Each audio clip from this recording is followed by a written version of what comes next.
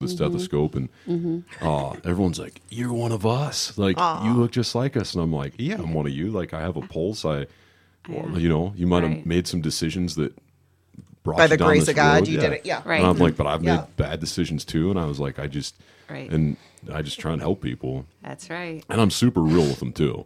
And I always tell them like, hey, it didn't take you didn't get here in a day, so you can't expect Absolutely to achieve that sobriety within a day, nor would you want to. I was like, because of that struggle and that journey, that's where your character's built, and that's where Makes you who you are. Yeah, and then you're like, oh wow, that was terrible. Like I had to go through that. Like I really don't want to relapse. right. And if you do relapse, it's it's not a moral failing. no, it's not like that.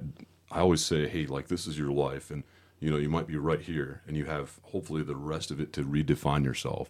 So don't let this moment be the moment that captures you and you can't get out of it. I said, because there's plenty of people that want to see you get out of it. I'm going to give you some fuel for that car. You got to steer it. I was like, you're going to hit potholes. I was like, you might wreck the thing. I said, we might have to get another car. And I said, but keep coming back. That's and right. get on that steering wheel and keep going. Yeah, I don't know if I should start talking because I'm recording. I'm going to leave that in because he should have I been did. talking. I know. No. I'm like, So good. Yeah. So, right. So what you were saying when Real quick. okay. So we're going to start. We actually already did. He wants to introduce everyone. Yeah. Before we get too far into the weeds, Okay. Lisa, thank you for coming back. Thank you. Rosie, thanks for being on. Thank you. Excited for this. And I wanted to get to it before I forget about it. And so last time Lisa was on, you just recently got your pro card, right? And then I saw in between then you started doing an article for. Yeah. So just give us just a little bit of that because I don't want to forget about it because I feel like we're going to get into it and it's that's going right. to No problem. 4 hours later we're going to. Oh, right. But I definitely wanted to give you an opportunity to kind of put that out there. Yeah, what you're it's doing. for stsfit.com. And it's like an inclusive, they have, and all the supplements you want to buy are on there, protein powders, all your, vitamins and all those things. And then also tons of training videos and tips and articles, and then different experts from all kind of corners of fitness. And I'm doing the women's corner, so. It's awesome. It's exciting. Yeah, very fun. Has that started? Is it coming? Is it like Yeah, so we've done, so January, February's out now. So awesome? yeah, So check that out on Check it out. sts.com or stsfit.com. Yep. awesome, fantastic. Yeah. Well, So that's exciting. Very exciting, yeah. Yeah. Sorry, I just wanted to make sure to Thank get you. to it before I Yeah, forgot. it is exciting. Tony, maybe grab me. I forgot to grab a water. Can you grab me one too? Yeah, All right. take this one away. Okay, cool. Thank you. So, Rosie, why don't you I'm just going to let you just, tell your story. Obviously, there's, specific reasons why, Lisa and, has kind of brought you here, but just so people can kind of get a background of kind of who you are and what you do, and then, we can go from there. Okay. So, So I lost my oldest son in May of 2016 to an opiate overdose. He had struggled with addiction for 6 long years. And back then, I think, wow, I didn't realize it is a long-term recovery plan. It is a medical disease of the brain. It's a chronic disease. And I think back to how much ignorance was out there then and how much ignorance is still out there now and the stigma. But Tommy was an awesome person. He still is an awesome person. He graduated from college. He was an MMA champion. He was a successful businessman. He was a wonderful friend, a great brother, tremendous son, tremendous person. Tommy was defined by his heart. He loved people more than himself. And I say this when I speak in rehabs. I have never met someone who suffers with the disease of addiction, no matter where they are in their journey, that doesn't have a heart bigger than themselves. I do believe that kind of sets people up when they feel deeper, when stress gets to them more. But anyways, Tommy had this disease, what began as a poor choice. And I will say to anyone, it began as a poor choice, a misdirected, immature thing that got out of hand.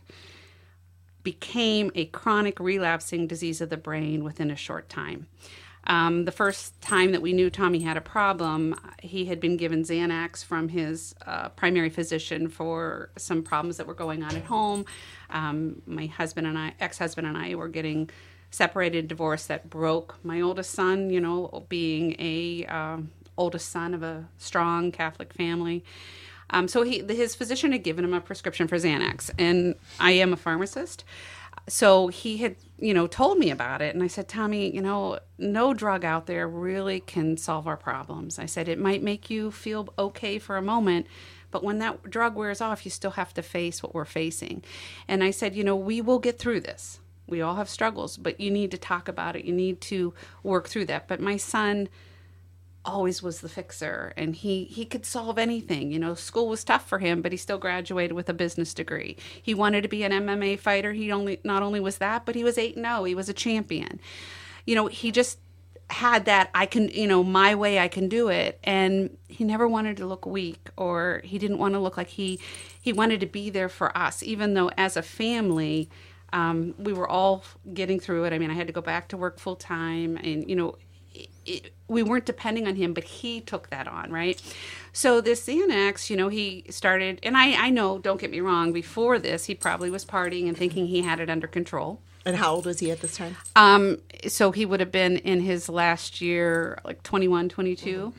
And, so he gets this prescription for Xanax. And the first sign that we knew that he had a problem was he was in a car accident early in the morning. He was under the influence of Xanax. And, I remember distinctly sitting with him on the couch and saying, Tommy, what's going on? And he said, Mom, this doesn't define me. This isn't who I am. It got out of here. I can, I'm going to get this under control. And I can remember thinking, I love him so much, and we're going to get through this, and we're going to do what we need to do. Okay, so he went to a court-ordered outpatient rehab in Laurelwood, and he got through that, and, that was great. I had no idea back then that just like any disease, I have hypertension. So if I don't take my medicine, if I don't exercise, if I don't keep my stress under control, if I don't deal with it each and every day, whether I fail or I don't, that disease is going to take over, right? We have to manage it. I had no idea back then that that's what Tommy needed to do. So maybe Tommy started, experimenting when he was 15, 16, drinking or whatever. School was tough for him, or, coping in different ways, using substances. At that moment, Tommy's actual maturity of his brain is going to halt. Because now we're not learning coping skills. We're not learning how to deal with different things, right? We're self-medicating, and we are numbing it. If we, have a great soccer season and we're all out, drinking, and it's the greatest thing, and we're celebrating, that's our happiness. If I don't do so good on a test and I already have this low self-esteem about not doing well in school, I smoke a joint or something like that, then I don't have to feel that. So as somebody keeps maturing, he's not really maturing because he's coping in different ways, right? And I, again, we go through life, we make our best. And I can remember, thinking he was my edgy child, but he's going to grow through this. He's going to mature, because men's brains mature completely by 27. Women are 25. And once Tommy started down that road, I can remember people saying to me, you just have to pray he gets to 30, because there would be a natural growth in the brain, right? But Tommy didn't make that. So, but back to my story. So anyways. Just real quick, I think you made an important point, and I've talked about this before on the podcast, and I don't say this to be antagonistic or anything by any means, but I think a lot of people, myself included, have a difficult time with the word disease as an adjective for addiction.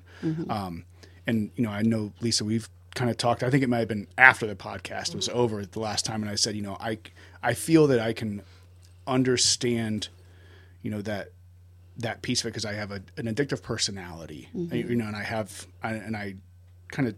I'm inclined towards that spectrum. But there's also a lot of people out there that have issue with the the word disease for something like that, because you said it, and it was started off with a bad decision. So for somebody like me that has, trouble, I'm not saying I have a problem with it, because I do understand that Tony's kind of helped me on this, with his background about, how there are, chemical changes, in the brain. Absolutely. But, and I've brought it up too, that we've talked about before, so whatever. My wife has type 1 diabetes, and she's had it since she was a little kid. And you look at, the communication of the language that we use. I don't know if it's just a problem that I have, but it's people kind of lose the ideas of what certain words mean, or, different people mean different things, and the communication kind of gets lost there. So, for somebody like me that has that, all right, well, a child that has cancer or something like that didn't choose that. So how do you, have that discussion with those people that, have a struggle with the person that makes those decisions?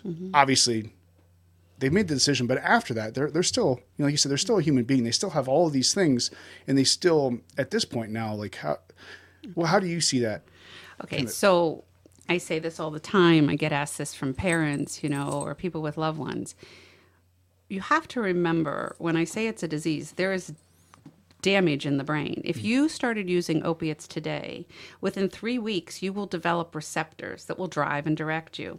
You won't be able to make good decisions. If I stopped, say I was using opiates and I stopped, it's an average of 9 months before that brain circuitry that helps make right decisions, control, all that is back into place. 9 months.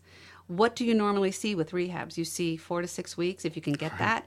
Okay. And then people don't want to hear long-term recovery.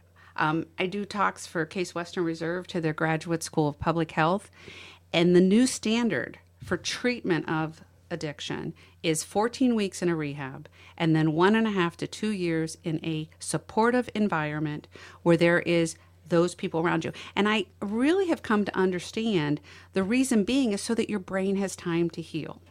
When I talk to parents, or I talk to family, or even when I'm in a rehab and these people are right out of detox and they look at me and no one wants to be addicted, okay?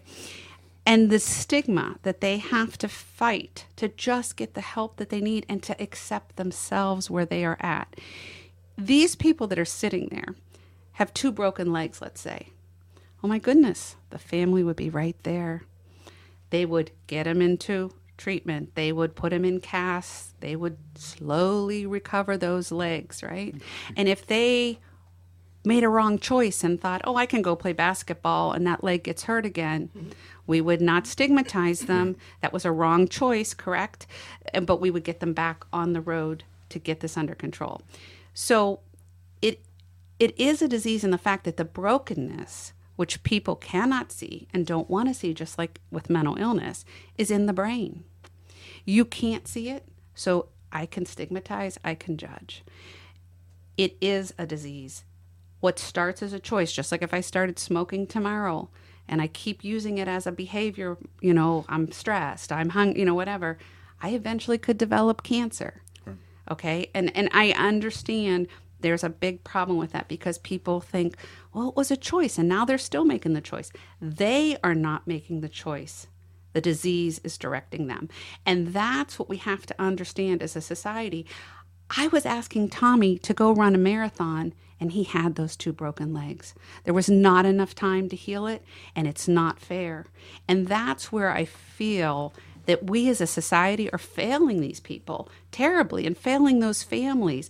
You become so beaten down yourself that you think, just get it. What's wrong with you? Tommy wouldn't go to rehab again before he passed. He said, Mom, I know what they're going to tell me. I got this. He detoxed himself. He put himself in a sober living. But the stigma of going back to rehab, and he didn't see it as a positive, right? He ended up overdosing and dying. When I have these people in these rehabs, and after I talk, and their families come up and they'll whisper in my ear, this is their 5th time. God bless them for making it 5 times. It is an average of 8 times in a rehab that a person can get to long-term sobriety and then still needs that recovery living and all that along with it to keep them focused. Rehab and getting help for this is not a negative. It is not. And as we were talking earlier about that journey, right? Yeah. I definitely think, I had heard this from someone else and I use it every time I talk. Your life and my life is just a big puzzle. And when you have the disease of addiction, your puzzle's completely broken, okay? You have one piece left because, God bless you, maybe you got Narcan. Maybe you're still living, okay? That one piece of that puzzle. And you hope and you pray that that person has the support system to get them into a detox and rehab, right? But remember, you're dealing with someone that their brain is fired up, right? And those receptors are telling them, you got this. They're crazy. You don't need this. You're fine. But if you can get them into the detox and you can get them where they're at least a little bit clear, they're not completely clear because how long is it going to take? An average of 9 months. Okay. Get them a little clear and you can say, so now they've done the detox. So now that puzzle piece has two pieces connected, right? By the grace of God, you can convince them to stay. And maybe we can get a rehab out of them, right? A course of rehab, 10 weeks, whatever. Now we got two pieces. And maybe they connect with somebody in the rehabs, maybe their roommate, maybe a counselor. They'll take maybe one thing that somebody says, and they'll get those pieces together. And then now they're not going to go to sober living. They want to get back to their life because at 3 weeks of your rehab, that emotional detox kicks in. I'm not like this. I can do this. I want to get back to my life. I have a job because of the stigma. Tommy never wanted to be known as that person with addiction, right? It was a moral failing. So that emotional detox maybe drives that person to say, I'm not going to sober living. I got this because the disease tells them, oh, you got it. Don't you worry, right? And then what happens? Something that's inherent to the disease, relapse. When a relapse happens, now my puzzle that I worked so hard to get those 5 pieces is now back down to 1. Now we might have to face criminal charges, or now the family's going to play the hard nose, and oh, that's it. You this is your choice. You just have to want it. What's wrong with you? Well, what's wrong with that person is that brain is not right, and they don't realize it. So then now that person only has that piece again, and we start again. What I try to tell people in the rehabs and when they ask for my advice, that is not a negative, because you know what? We're all just a piece. And our lives are what we do with them. And as you work through that rehab and you keep building yourself, there is a purpose. Don't waste time beating yourself up, and don't waste time what the world says. But it's very difficult being a family member or seeing what happens to these poor people that are stigmatized. It's very hard to get them to wrap their heads around it because there is so much stigma that it is a disease. I mean, that it is a choice, not a disease. Right. Sorry, I kind of went off there. No, you're fine. It brings me to another thing too. You mentioned the criminal system too. Do you think how much? It just seems to me like we're just missing so much of this piece of what addiction is, and all of these things that there's so many things that feed into it. Whether it be, all right, the choice has been made, so we'll push that aside. We're on this path.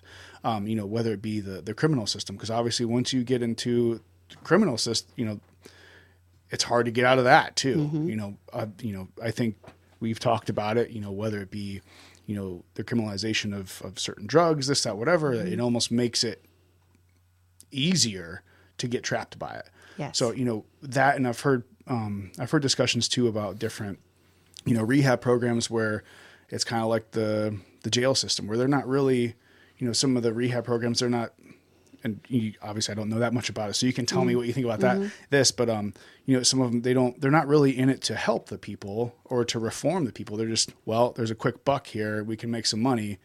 And it seems like you add all those things together, and we don't have a system to deal with, one, mental illness on any type of level, and two, like, I feel like, like you said, the addiction thing, where it's so many people look at it as it's just a choice and that's it. But it seems much deeper than that. Oh, it's much deeper. And 70% of people that have addiction have concurrent mental illness. My son did not, okay, but that doesn't matter. It is, so let's say, you had epilepsy, excuse me, and you wrecked your car because you had a seizure because you weren't taking your meds. What would happen? Would you be thrown in jail? No, you would be dealt with. We would try to get you back, get your meds and get you more on a stable thing. I understand people, when they're a danger and all that, but the judicial system is extremely broken. There are drug courts now that are doing tremendous things, holding them accountable, getting them things, but we have to do more. After he passed, there was a trial, and this would have been back in 2017, of the person who had left my son. Do you want me to tell that story? Yeah, no, okay. yeah, sorry. I'm really good at going down like deep rabbit holes before you ever get your story out, so I apologize. Okay, so to make a long story short, so when my son passed, he had been in rehabs a couple times, and he was a successful person. He wasn't I think people think, they're all in the gutter. No, this is something that they try to fight, and it doesn't define them. That it does not define them. So anyway, so the last struggle of Tommy's life, he had come home and said, Mom, I can't live like this. I want to get my life back. And I said, well, let's see, let's go to rehab. But even back then, I didn't understand the importance of the puzzle and the rehab and all that. And he's like, no, I'm not, Mom. I know what they're going to tell me, blah, blah, blah. He goes, I am going to get it out of my system. So he spent 10 days detoxing at my house, which if anyone knows about detox of opiates, it's horrendous. But he did it because Tommy was strong. Tommy did not want to be addicted because no one does. So he fought through that, right? And he said, I'm going to go back to the sober house, where I lived before, and I'm going to get this under control. And I'm like, okay, Tommy. So he went back. And so 21 days into his sobriety, after he had been living at the sober house, running the morning meetings, being with the guys and everything, he went to the gym to work out. Well, again, triggers can be anything.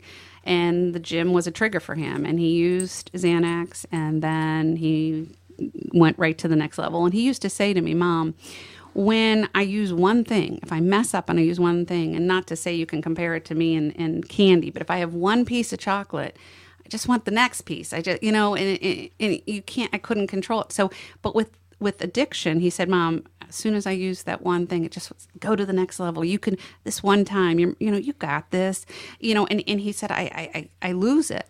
So why was that his trigger for somebody who was such an elite athlete?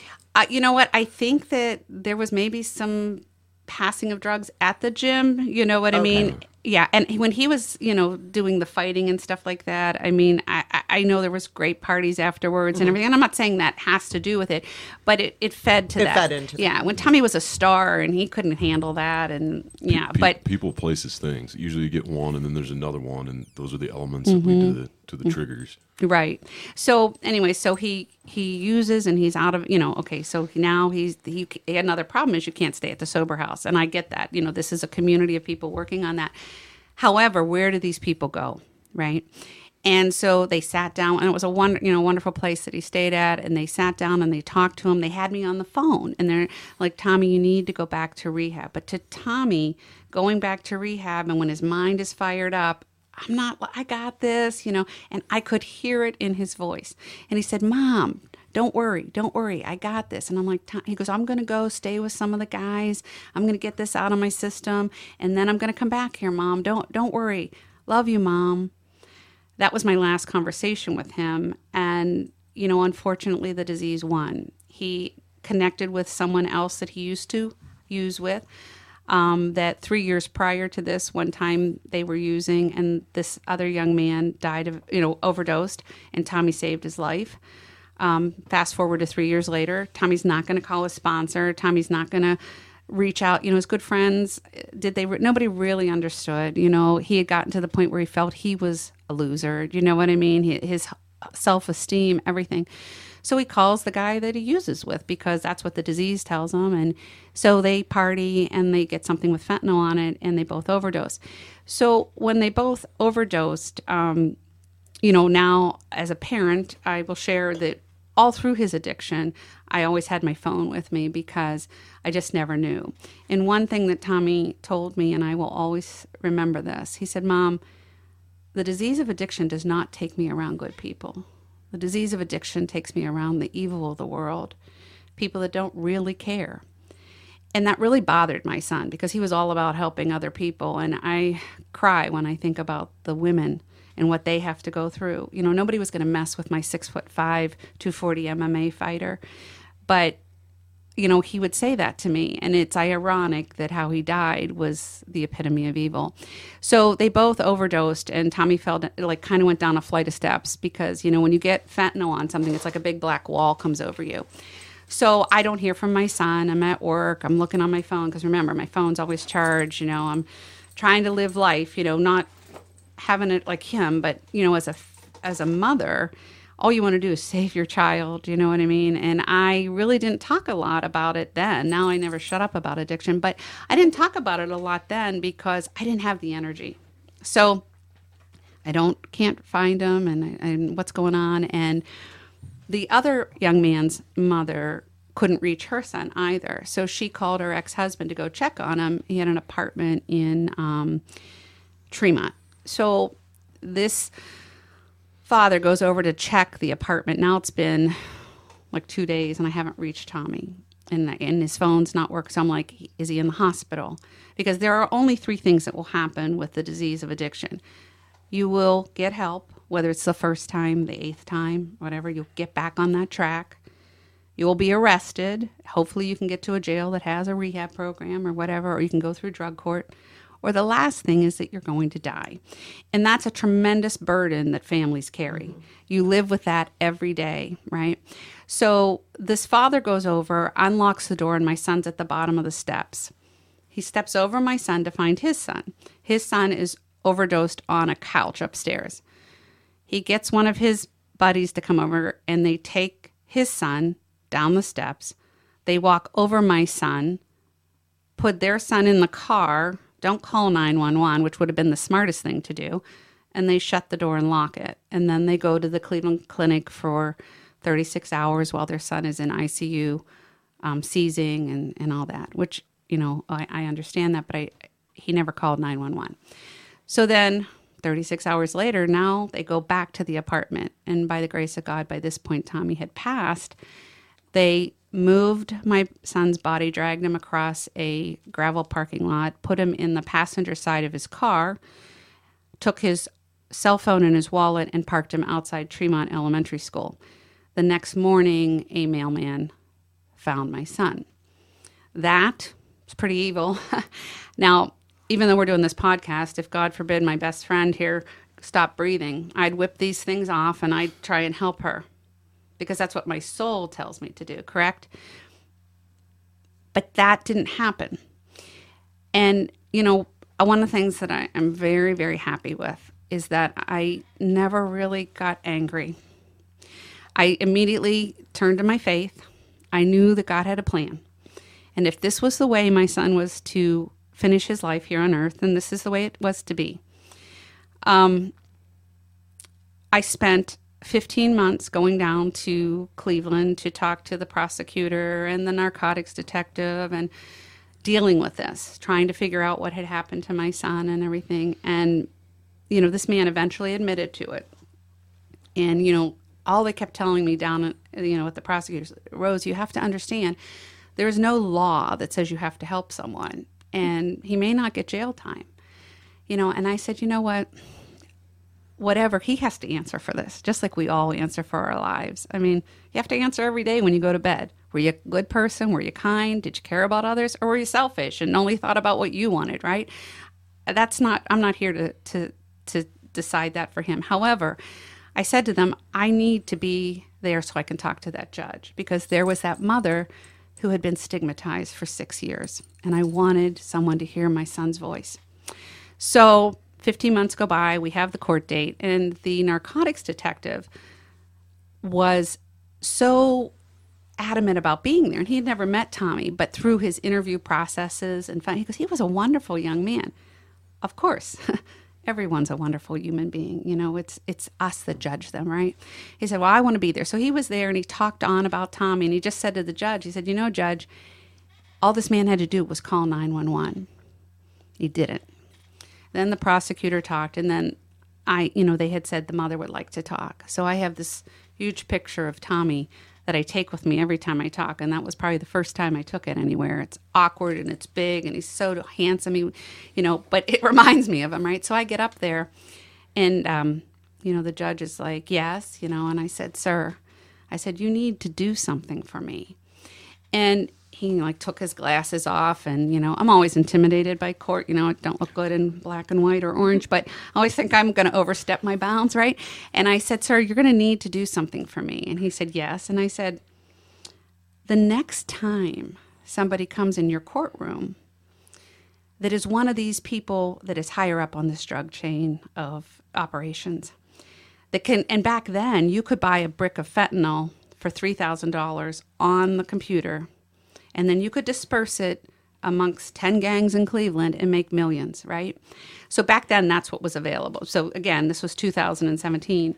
I said, the next time that person that can orchestrate that and comes in front of you, you need to put them away and punish them for what they're doing, because that is killing a generation.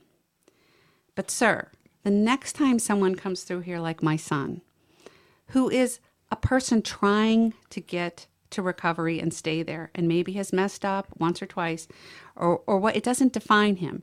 But that person needs to be offered, and back then there weren't drug courts, now there are, right? Rehab and help. When we put them in jail, all we do is it continues the process. We throw them away. It just makes them feel worse. That doesn't get them the help that they need. And I said, please offer them help and let them begin to get their lives turned around. So then I sat down, and, at the end, the man ended up having to go to county jail for a couple months. But that was because he set himself up. He was yelling, and, it was his own doing, And to be honest with you, when that man was in jail, I prayed extra hard for his son, who was just as sick as my son, and had no one. So say that young man had a moment of clarity and wanted to get help, who were they going to call? Friends have done, people are done, nobody understands. His father was his only hope, even though his father, I thought, was a little bit goofy, obviously. But so the father was sentenced, and, at the end, the judge said, and you, Rose, please stand. Oh, no, here we go now, And I stood up, and he said, I want you to know something, that I did hear what you said. And he said, and I do try to do what you're asking of me. He said, however, that same person will come in front of me 2 months later. And only by, I guess, the grace of God, I had the words to say.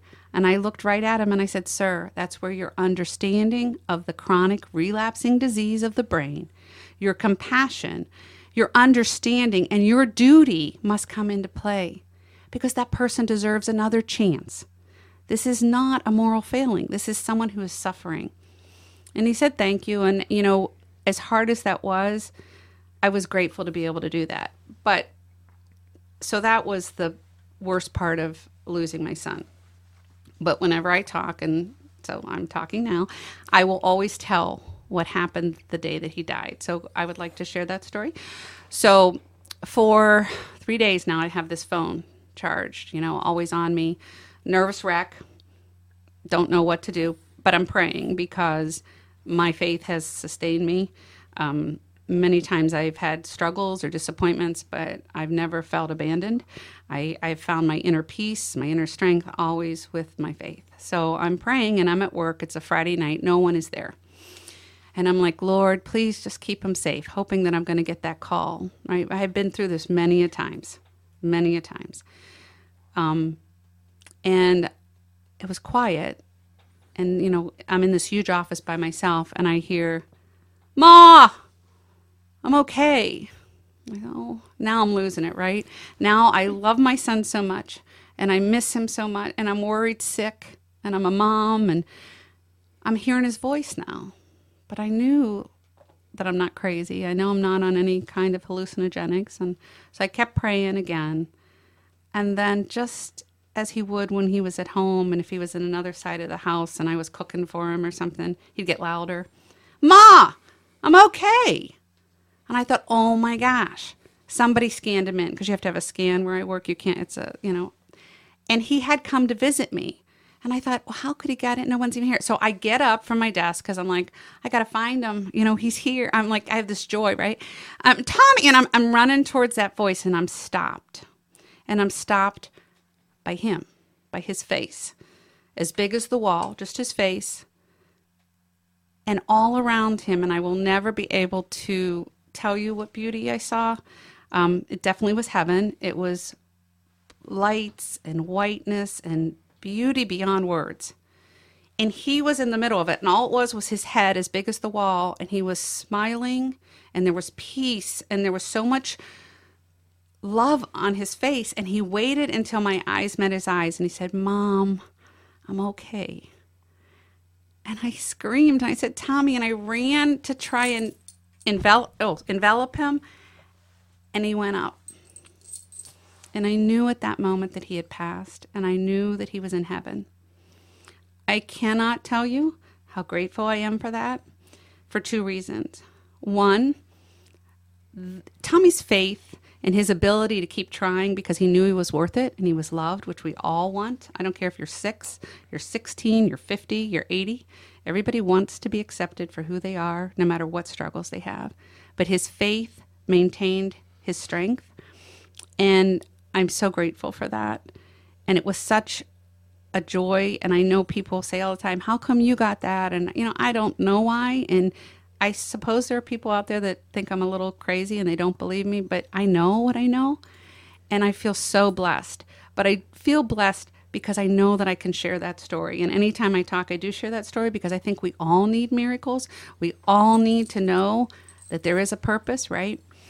But the second thing that I'm grateful for was I was able to see my son so happy, so loved, my Tommy. That disease had taken that from him. And it had been 6 long years that I didn't see that. So now I know he's good. And, yes, I miss him, but it really taught me that everyone's life has a purpose. I am still trying to figure out what my purpose is, but we have to keep trying. But that moment changed my life forever, and that's why I continue to do what I do, because nobody heard Tommy's voice. But through me, they can hear Tommy's voice. And every time I meet someone, and I have met thousands of people in recovery or in different form, or counselors, they need a voice. They deserve a voice. And so most of my journey since then has been to fight the stigma. So I just wanted to get that out there. No, it was fantastic. You know what? And I'll be the last person that's going to call you crazy. I think there's a lot of things in this world that we don't understand. Whatever it may be. I think that, I've said it a ton of times that, the experts on whatever it is have always been wrong because they were just the experts at that time until we learn more. That's a pretty mind-blowing story with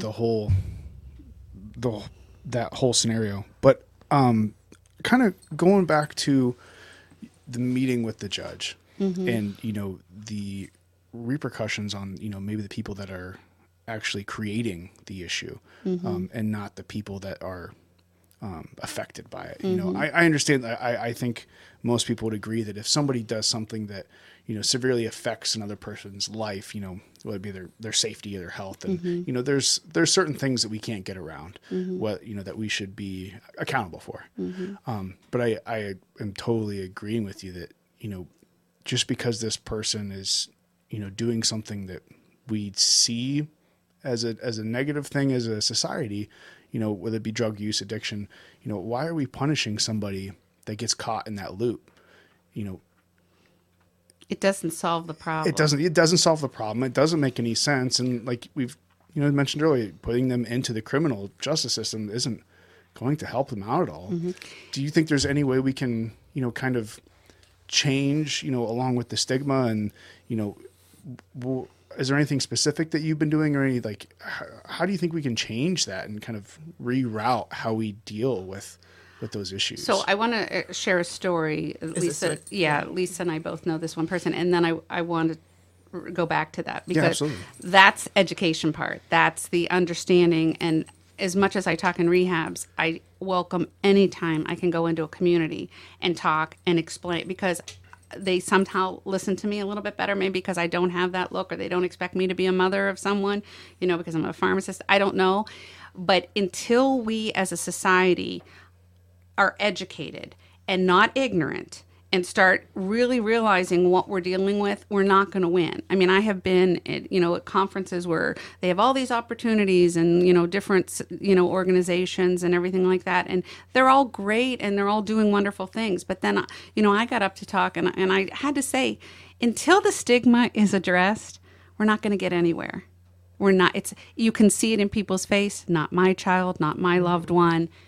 I don't want to. Yet 1 out of 3 people are touched by the disease of addiction. So it's when I'm in a community, I know there are people sitting there that have it, but they don't want to talk about it, and that is such a problem, because if the sooner you get someone into some type of rehab, some type of heal, the better off we are. The more damage, the longer it goes on. They had told me at university hospitals that Tommy wasn't a day-to-day user, but it was like up and down. But the level of the opiates that he had used would require his brain 2 years of complete sobriety to have a chance. Well, again, 2 years. My son, after one thing of rehab, I got this, because he was embarrassed. And I also didn't have that understanding. But the story I want to tell you about is Lisa and I had gone to a sober living house in Niles for women. And, they have their own journey with the women, children, a lot of times they're prostituted. There are many problems. And it breaks my heart, because I remember Tommy saying, this disease doesn't take you around good people. It takes you around the evilness. And 2 things. I had been, when I go to the rehabs, a lot of times we'll talk with the counselors. And I have a friend that works at one of them that's the intake person, and Lisa and I were talking to him one day and, asked about the female type thing and how that works. And he says, we see it over and over again. There's actual, they'll start using and then they go to something heavier and then they have to get the drugs. And sometimes the gangs will have them rape so that they're so traumatized that they never want to come off of the drug. They're going to continue to use. And that's huge trauma that would need to be worked through, right? But they never get the chance. And, they'll come to rehabs, they'll get them through the detox, and then as soon as their brain starts thinking clearly, it comes back and they got to use and they leave, and it's just a revolving door. But anyways, we had gone to this sober living in Niles, and the house manager there was someone who had an addiction problem and had a daughter who had an addiction problem, and she had turned her life around. She was working at her sobriety. She, I think, had maybe a year sober. She was the manager at the sober house, and her daughter was still using, and her daughter overdosed. So I remember reaching out to her, but she made it through that. That was a huge, made it through the death of her daughter. Yeah, and we thought I thought, oh my God, she's going to relapse, because that's the greatest stress anyone can go through is the loss of a child. Second is the loss of a spouse, but a child, it's huge. So she made it through there, and we're so grateful, and everything. And I kept, I knew someone that kind of oversaw the house, and I kept, how's she doing? Oh, she's doing good and everything like that. Well, come to be, she had like a court case that was hanging over her. I don't know the story or whatever, but the point was she had to go back to the court back in Pennsylvania, right? So it got postponed till after Christmas. And then when she went back and she had letters of recommendation that she had turned her life around, she had done all this, right? They felt the need to put her in prison for 2 years for whatever it was, It was she during an overdose. Oh, that's right. She assaulted the medic. But again, if you were having an epileptic seizure and your hand flailed and you broke the medic's nose, you would never be prosecuted for that. Right. And she apologized. And you're right. I apologize. That's the truth. And so they decided that she needed to pay for that. And so now she was in prison for 2 years. That doesn't seem right to me after she had proved, don't get me wrong, but she wasn't, the disease is who hit the medic. when you give somebody Narcan and you bring them out of a overdose, You're out of your wild. mind. Oh, yeah. You're out of your mind. So why, and it wasn't that she was, sorry she felt it, but she had turned her life around. So I think every case is different, but you definitely have to look at where they've come. And it's very difficult to have a year of sobriety. In young men that have opiate addiction, at 20, 1 out of 10 of them are going to get it. If they're between 20 and 30, 1 out of 10 are really going to get to 1 year of sobriety.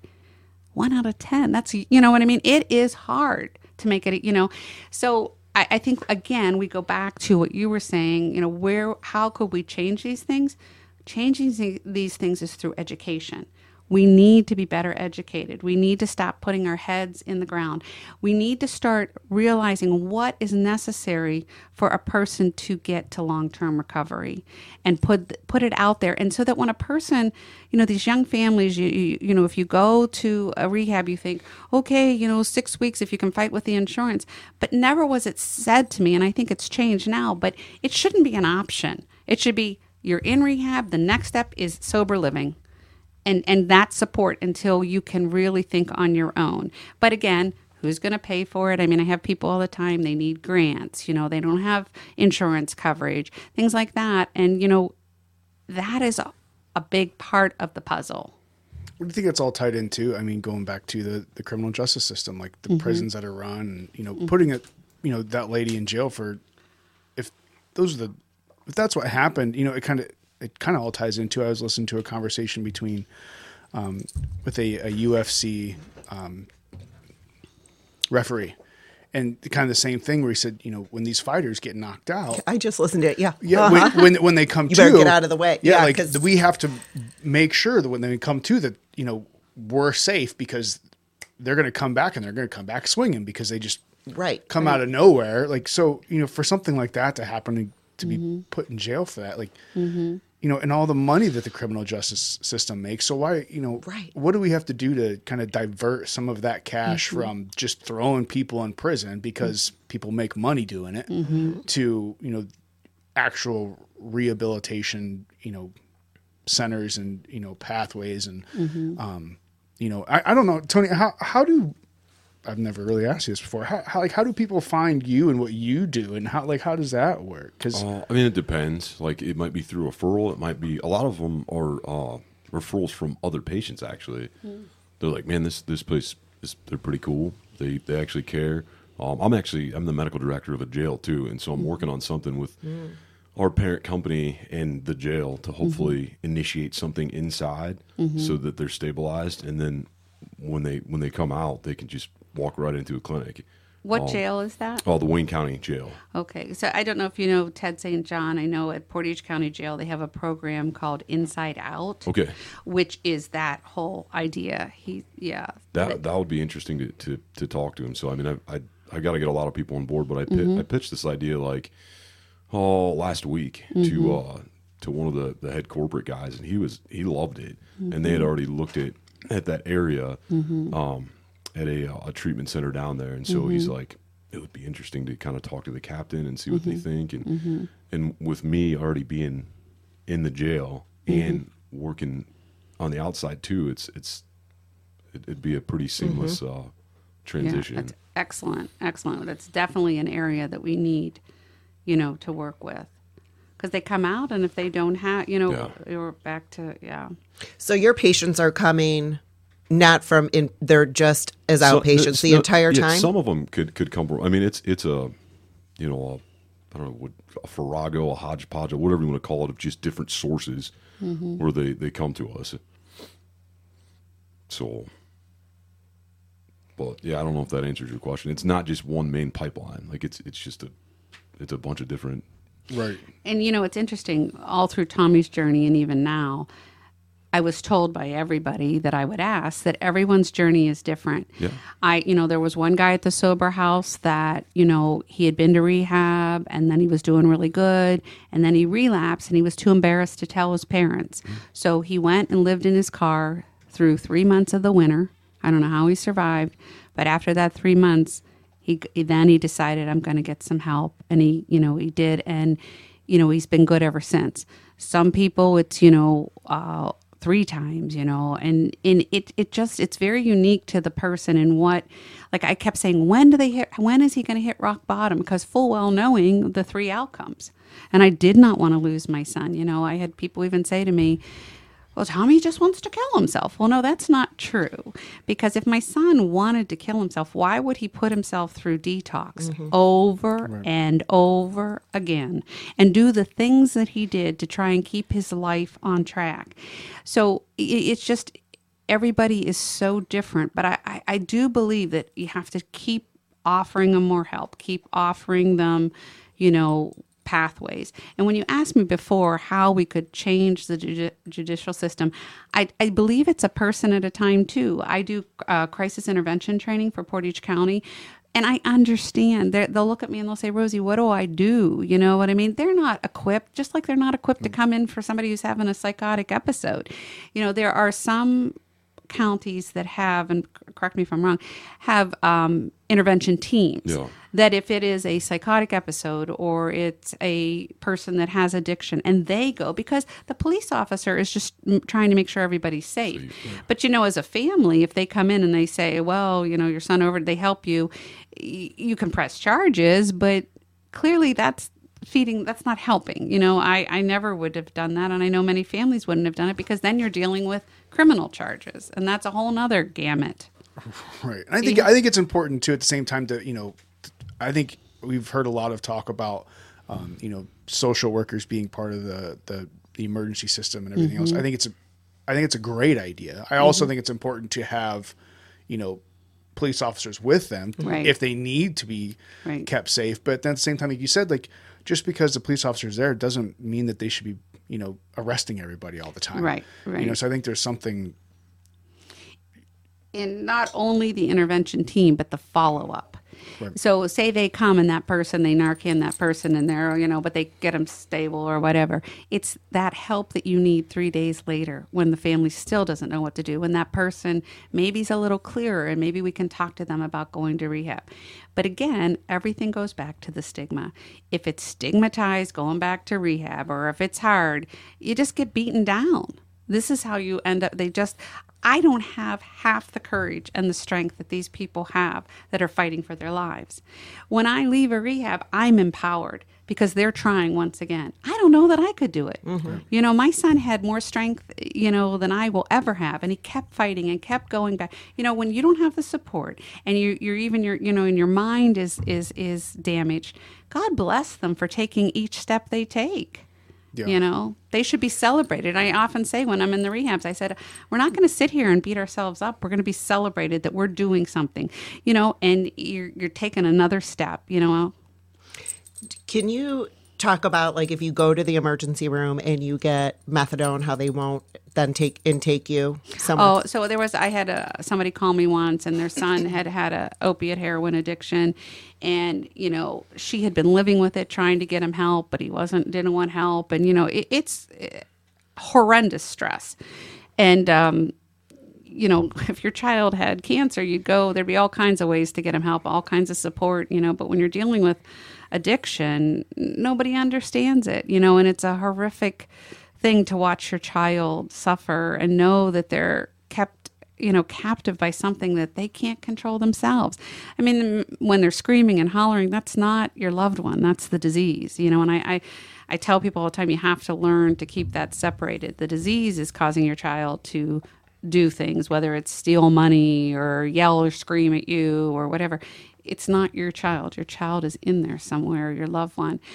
But anyway, so this person, took her son to a Cleveland Clinic facility and was in the emergency room, and they gave him methadone to detox, and so they were going to be letting him out, but she was responsible for trying to find where he was going to go for rehab.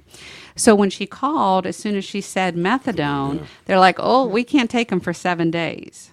And she's like calling me crying, like, what am I going to do? Because now, mind you, they're going to send him home. That methadone, he's going to be coming off of that, which is horrific. Yeah. And she's got to control this. She's one woman by herself. And I didn't, that was just craziness to me. Why would they do that knowing, when the optimum thing would be get him into the, overdosed, not overdose, but get him into detox, get him stable, and then get him right into a facility, right? And so by the grace of God, she brought him home, and I think he had some Suboxone or something, and she gave him a little bit of that or whatever to just keep him at bay, and then he was able to go to rehab. But again, a fault of the system. Like, we need to be better at this, as far as I'm concerned. And why is the parent responsible? Right. In Oh, that they're situation for finding- she has no medical background. And to be honest with you, I've watched people you can't control someone that their brain is fired up. And what are you going to do? And then what's going to happen? Those receptors are going to tell her son, go, you to survive. Right. And Tommy used to say to me, Mom, people don't understand that once those receptors set up, you're not using to get high. It is that primal force to survive. Mm-hmm. It's telling you have to do whatever. There was a young man that I knew that I had met him in recovery, and he had been high, using, and the police pulled him over, and, he was like out of his mind, and he got in his car, he got in the police car, and he drove over the police officer. Now, he wasn't in his right mind. It was like he just had to get it was like, get it, you got to get out. You got to survive. It's just when your brain doesn't work, you can't make correct decisions. Right. And it's difficult too, because a lot of people see that, and that's all they see is they see the story of some, addict running over, police officers. Mm-hmm. But it just seems like we're missing so many pieces, from point A to point, Z or whatever it might be, we're mm-hmm. missing that. All right, they have an issue leaving the hospital, but they can't get into the, a rehab center until 7 days. Like, well, once again, like you said, it seems like a systemic breakdown of what we got going on, because we're willing to do, A and C, but, we're not going to do B. Mm-hmm. Well, that doesn't make sense. You know what I mean? Like, if we're going to do it, like, let's do it and figure out how to, especially since we have so many other systemic issues that, the judicial system that ties up into it. Like, I just...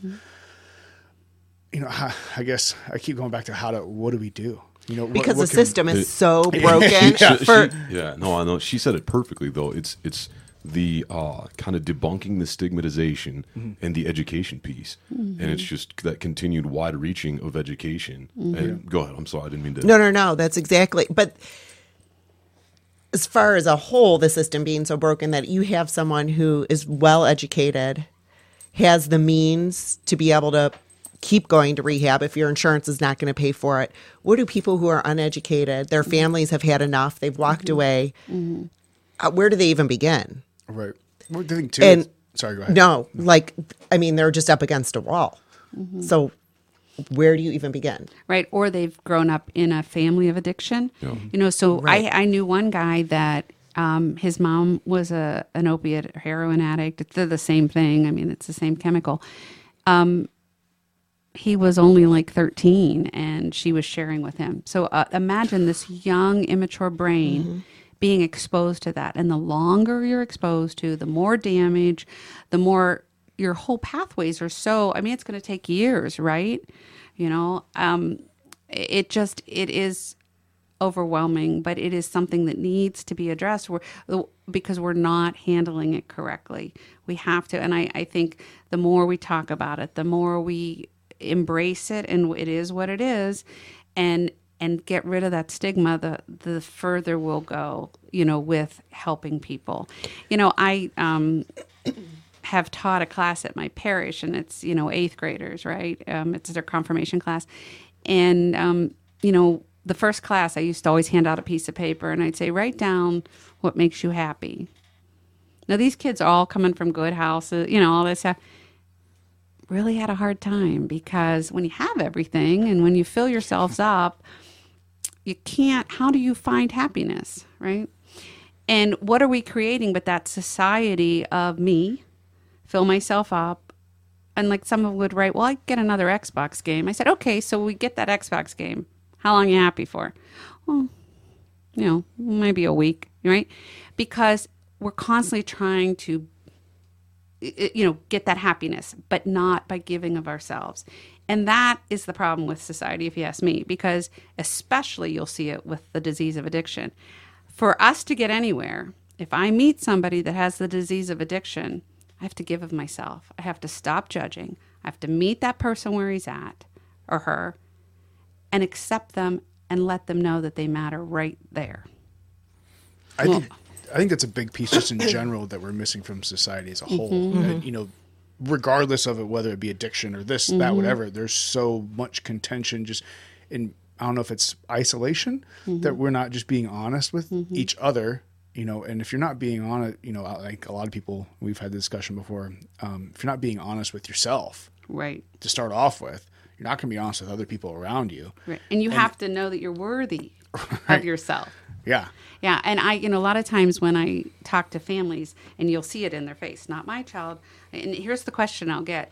They'll come up after they hear me talk because, oh my, it happened to your family. It could happen to mine, right? And they'll say, what do I do? How do I make sure my kids don't, and then maybe their kids are only like 7th, 8th grade or whatever. And, they're all worked up and everything because it's something they can't control, right?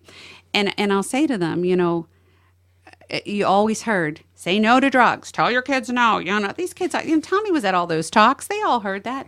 I said, let's try something different. I said, when you go home tonight, ask your child how they're doing. Meet them where they're at. Instead of saying, why didn't you get an A? Say, what's going on? I said, they just want to be heard. And that, because that doesn't happen, that leads to kids self-medicating. That leads to them finding other ways to be happy because they're not really worth it. Do you know what I mean? So we need those ways to make us happy. The more, keep filling ourselves. I really think that it goes way back to that breakdown of not loving people right where they're at. And especially parents, need to do that with their children, so that they can talk to them. You know what I mean? And listening. Don't we all, everybody wants someone to listen to them. Everybody wants to be affirmed, no matter where you're at, and that's where if you start listening and affirming people, then that person then starts to understand they're worthy of love. And when I'm in the rehabs and I look at them and I'll say, you are worth it. You do deserve a chance. Your life is a gift, right? And if you have fallen, so you've fallen. You're here today. And then I'll ask them, do something for yourself. Help the person next to you. And when you help that person next to you, that empowers your soul. And your soul is worth it. And that self-worth is what is important in any aspect. But especially with disease, they have to somehow wrap our heads around giving and fostering that in people. That being said, though, you did all those things and still Tommy led down that path. Tommy didn't lead down that path. His brain was damaged, controlled what was going to happen. Right. And if I look back at it and say, how could I have done things differently? I was not as educated as I am today. Probably why I do what I do. The first time when Tommy, that first accident, I should have hit it harder. We should have gone for the full-blown thing. But I can remember someone saying to me, he's going to need long-term recovery. And even I was like, what are you talking about? He made it through college. He never was going to, That's when you have to hit it hard. That's when you have to understand.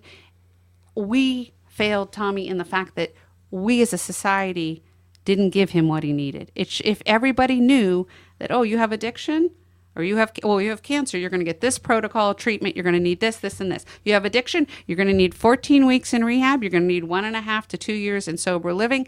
And you're going to need to humble yourself to do what you need to do. That's a big piece of it. Tommy could never humble himself because he had succeeded in so many ways. And they would tell me, Rosie's very complicated. You get people in there that maybe haven't had success. They're going to do it. They're going to they embrace it. They're grateful. Tommy was grateful, but he thought he was bigger than life because he had been that way, right? He was this huge star, blah, blah, blah. He was a male model. He never had, and he didn't want to look weak, right? But that being said, the two things that I see in people that have that long-term recovery are grateful and humble, right? But we as a society, we don't talk about being grateful. We don't talk about being humble. It's all about me. So what would you say to a parent who comes to you who says, I think my child's using, or I know my child is using? What do I do? Okay, so first off, and this is so true, if they admit to using, that's about 1/10 of the story. You know what I mean? There's so much more to it. I didn't realize that either because they're hiding it, and the disease helps them manipulate and helps them hide, right?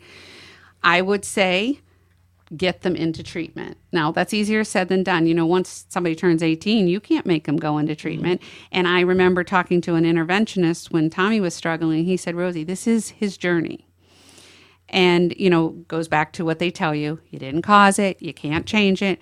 And you can't change it.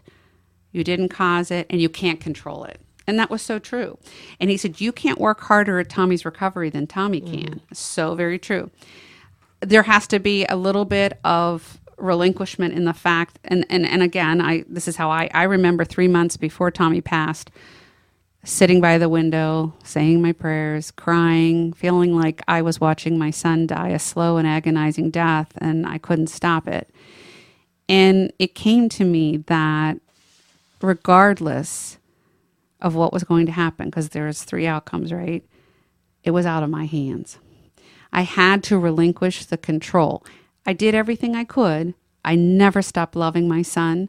Enabling is not what I did when you pay for someone's apartment so they can be safe while they're working in IOP, or you take them to Giant Eagle to buy groceries for the week. Enabling is throwing money at them and not spending time and caring for them. And people are very perceptive. Tommy always knew when people really didn't care, when they stigmatized him. And he'd be like, really? You know, I don't deserve that. And he wouldn't put up with that, you know.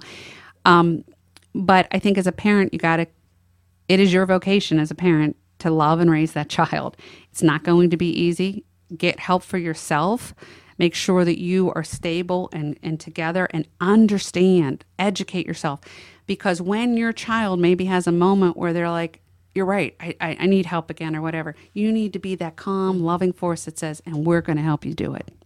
Not, you did it again. And even myself, like when Tommy would have moments of, you know, he'd have sobriety, you know, we do so good. And I'd be like, he's going to call somebody, something's going to trigger something. And how I'm so mad at myself now. Those were moments that could have been mine, right? But I was so worried about the next step. So I tell parents, and I tell people with addiction, stay in the moment. Yesterday is gone. Today is the gift. Tomorrow is only a hope. What can we do today? And I survived my son's addiction because at the end of the night, and I got on my knees, I thanked God for another day, and I knew I had done my best. I was not perfect. No one is. But I did my best. Easier said than done. Those poor families suffer terribly, as much as the person who suffers with addiction. Again, what can we do? As a community, God bless you if your child doesn't have addiction. Why not reach out to someone that does and help them some way and let them know they matter? You know what I mean? That's the opposite of addiction is connection. That goes for the family, for everyone. You want to alienate, things are going to get worse. Connection is what I would say.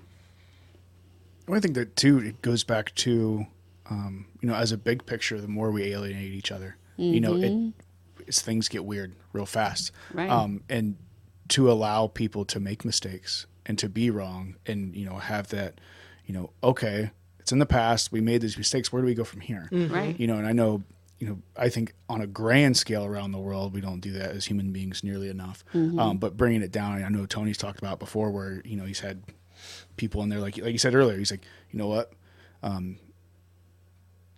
You're driving the car. You might make a mistake today. You might crash it. You might dent it up, but tomorrow's a new day. It's behind you now. Where can we go from here?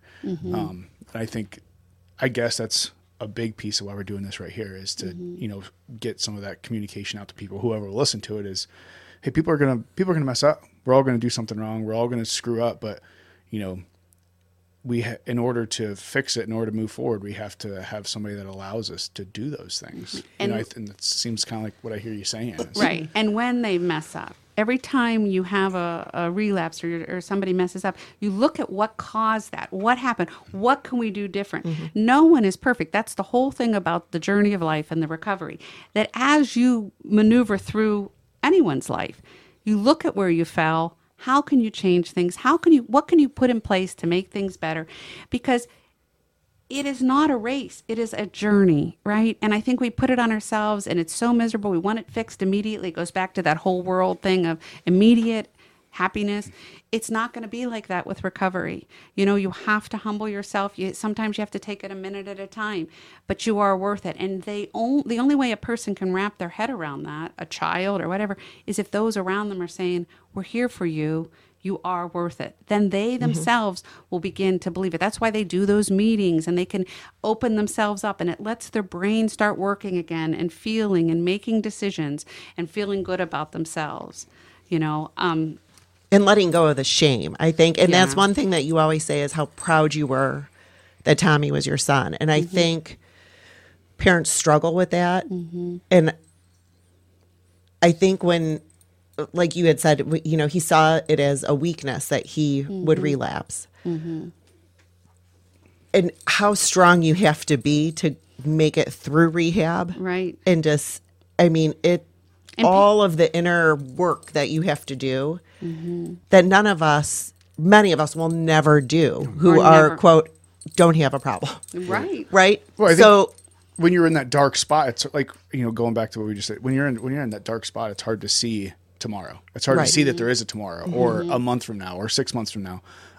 It's kind of funny when you're talking about, I was listening to a conversation with, of all people, Dr. Phil. And I was like, I don't know how I started listening to it, but like Dr. Phil gets a lot of, you know, bad name from a lot of different people just for whatever.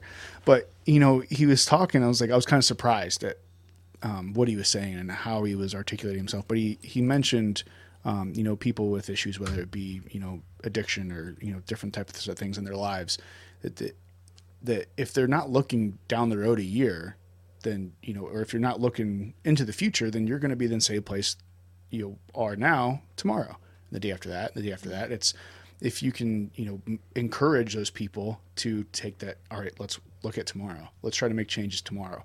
And then the next day and the next day, little tiny, you know, baby steps.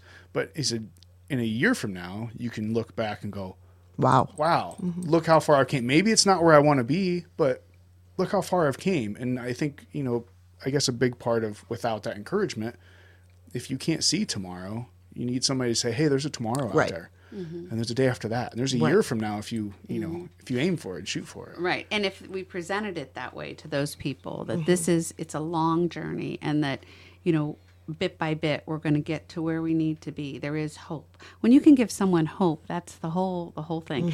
And I, you know, many times I was driving to work the one day and almost in tears, missing my son and been through so much, you know, and I thought, wow, like, you know, what is going, and then it came to me that, you know, everything that has happened in my life has brought me to the point where I'm at today.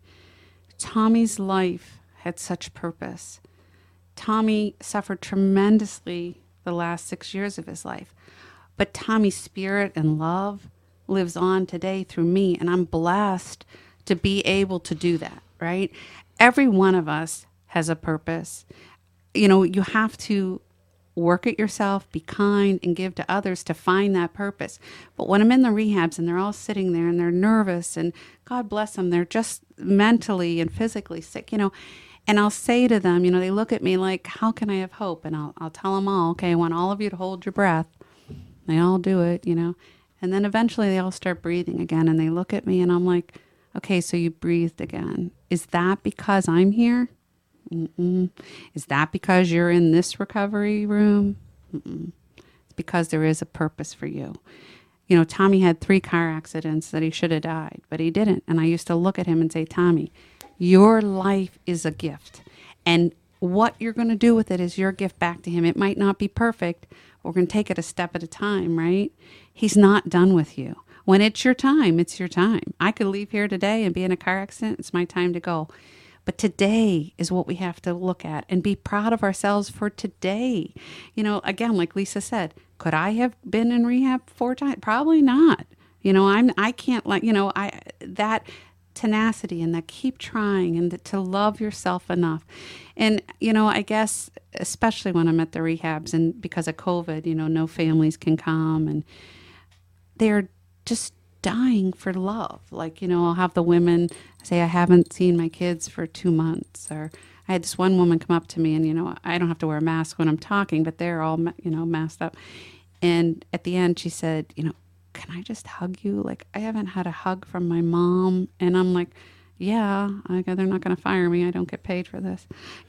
I said, but yeah, you can hug me. And then all of a sudden the line there's 10 people that need a hug, and it's just that human caring about another person. It really is the epitome of everything.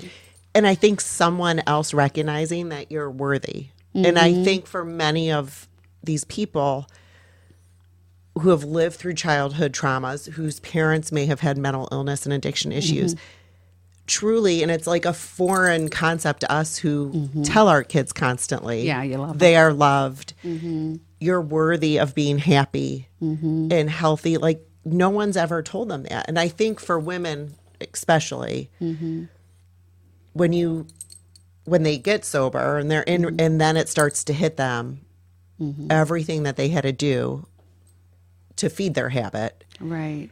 And then how do you, once you hit that realization of prostituting yourself or, everything that you've done, how do you then begin to feel worthy? Right. It takes But a you lot are, of time. because that's in the past. Right. It takes a lot of time, a lot of reassurance, a lot of work. Recovery, A lot of work. Recovery is work. And we as a society need to provide for these people so they can do the work. And I don't think we recognize what hard work it is No. to get sober and to stay sober. And I have to say one other thing. So I go out to Warren once a month and I bring lunch to the guys in 2 sober houses. And I'm blessed to have friends that go with me, Lisa being one of them. And, it doesn't matter what we bring in. If I bring in bagels or I bring in lunch, you would think I brought in the greatest thing ever. But what they want more than anything is just to talk. Just to feel like, I always make things to put on their bags or on their beds, like, have a good day or you matter. And the one time I went by myself, I had been at a rehab and I went by myself and I just went there in the afternoon and I was sitting there and the one guy had said to me, he goes, Rosie, you came by yourself? And I said, yeah, I didn't, people were busy and I just wanted to make sure you guys had lunch this month. And he said to me, Rosie, it's not the food, he said, it's that caring that you bring. And he said, you never bring anybody to our house that doesn't love us right where we're at. And that's so true. I would never. I have wonderful friends. Hey, I want to cook something, or hey, or they come with me. That to them is so valuable. Do you know what I mean? And I looked at him and I said, of course. I said, because you're you matter. You're worth it. And it's just like it seemed like I say it over and over again. And it doesn't have to be with addiction. It has to be, everyone deserves that. You know what I mean? And where do you find your peace? Where do you find your happiness? By loving others, by meeting people right where they're at, by giving of yourself. And that's pretty much the crux of what they need to do, is to love themselves, know they're worth it. And then so many of them help each other. So many of people that are in recovery, positions or, they're giving back, and it's amazing, it's wonderful to see. And I think a lot of people don't think it could ever happen to them because they have a picture in their mind of what an addict looks like and acts like. And it's far, like if you saw Tommy, you would never in a million years, because he looked like a movie star when he walked into a room. But, and after the first few times we went to the sober house, the biggest thing that I left with was, like, they look like they could be one of my boys, like that, they, because the disease doesn't care how smart you are, how attractive you are, how much you're loved, how much money you make. It doesn't matter. It does not matter. No, it does not matter. And again, that goes back to what we think. Do you know what I mean? And back to the education thing, and back to that it is not a stigmatizing disease. Many times you hear people that, if you have that addictive gene already and then you have surgery and then you're given a high dose of opiates, that you kind of like that feeling and you're taking it like they said, and no one's monitoring, and next thing you know, you're addicted. It does happen that way too. Again, no pill out there is going to solve all of our problems. Even with pain, we have to manage it in other ways. And I don't think people set out. No one ever says, I'm going to set out to be an addicted person. No one does. No one does. Just like someone doesn't say they, want to have schizophrenia or a mental illness. Sometimes it's just in your makeup and it happens. So. Are there some things when somebody comes in to you for the first, like an intake, that kind of you can tell like they're not ready or they are ready, or? Oh, yeah. So Like- it kind of, it just depends. I sit down and I listen to them, collect a good history on them. How did the addiction start? What were some other polysubstances or illicit substances you used at a young age? Is there a family history component of father, mother, kind of collecting all that and then, extrapolating what I can from that information to make the best judgment call. Once they come in to that point, usually they're a pretty good candidate. But I had someone the other day, and I've tried to. One of the big problems is the different analogs in fentanyl, and so I utilize buprenorphine therapy, so the Suboxone and Subutex, and it's trying to get him stabilized without going into precipitated withdrawals, which is, oh my gosh, it's almost trying to figure out each person. There's no formula in it. It's trying to titrate up, and how long can they go? Can you go 30 hours? Can you go 40 hours? And sometimes it takes 72 hours and they're not successful. And so they have to go into some sort of a detox to get them stabilized for 5 days, 7 days, whatever it is. And that's where, sometimes people are like, they're reluctant to do that. And I've got a gentleman that we're about 3 weeks in and he can't get stabilized.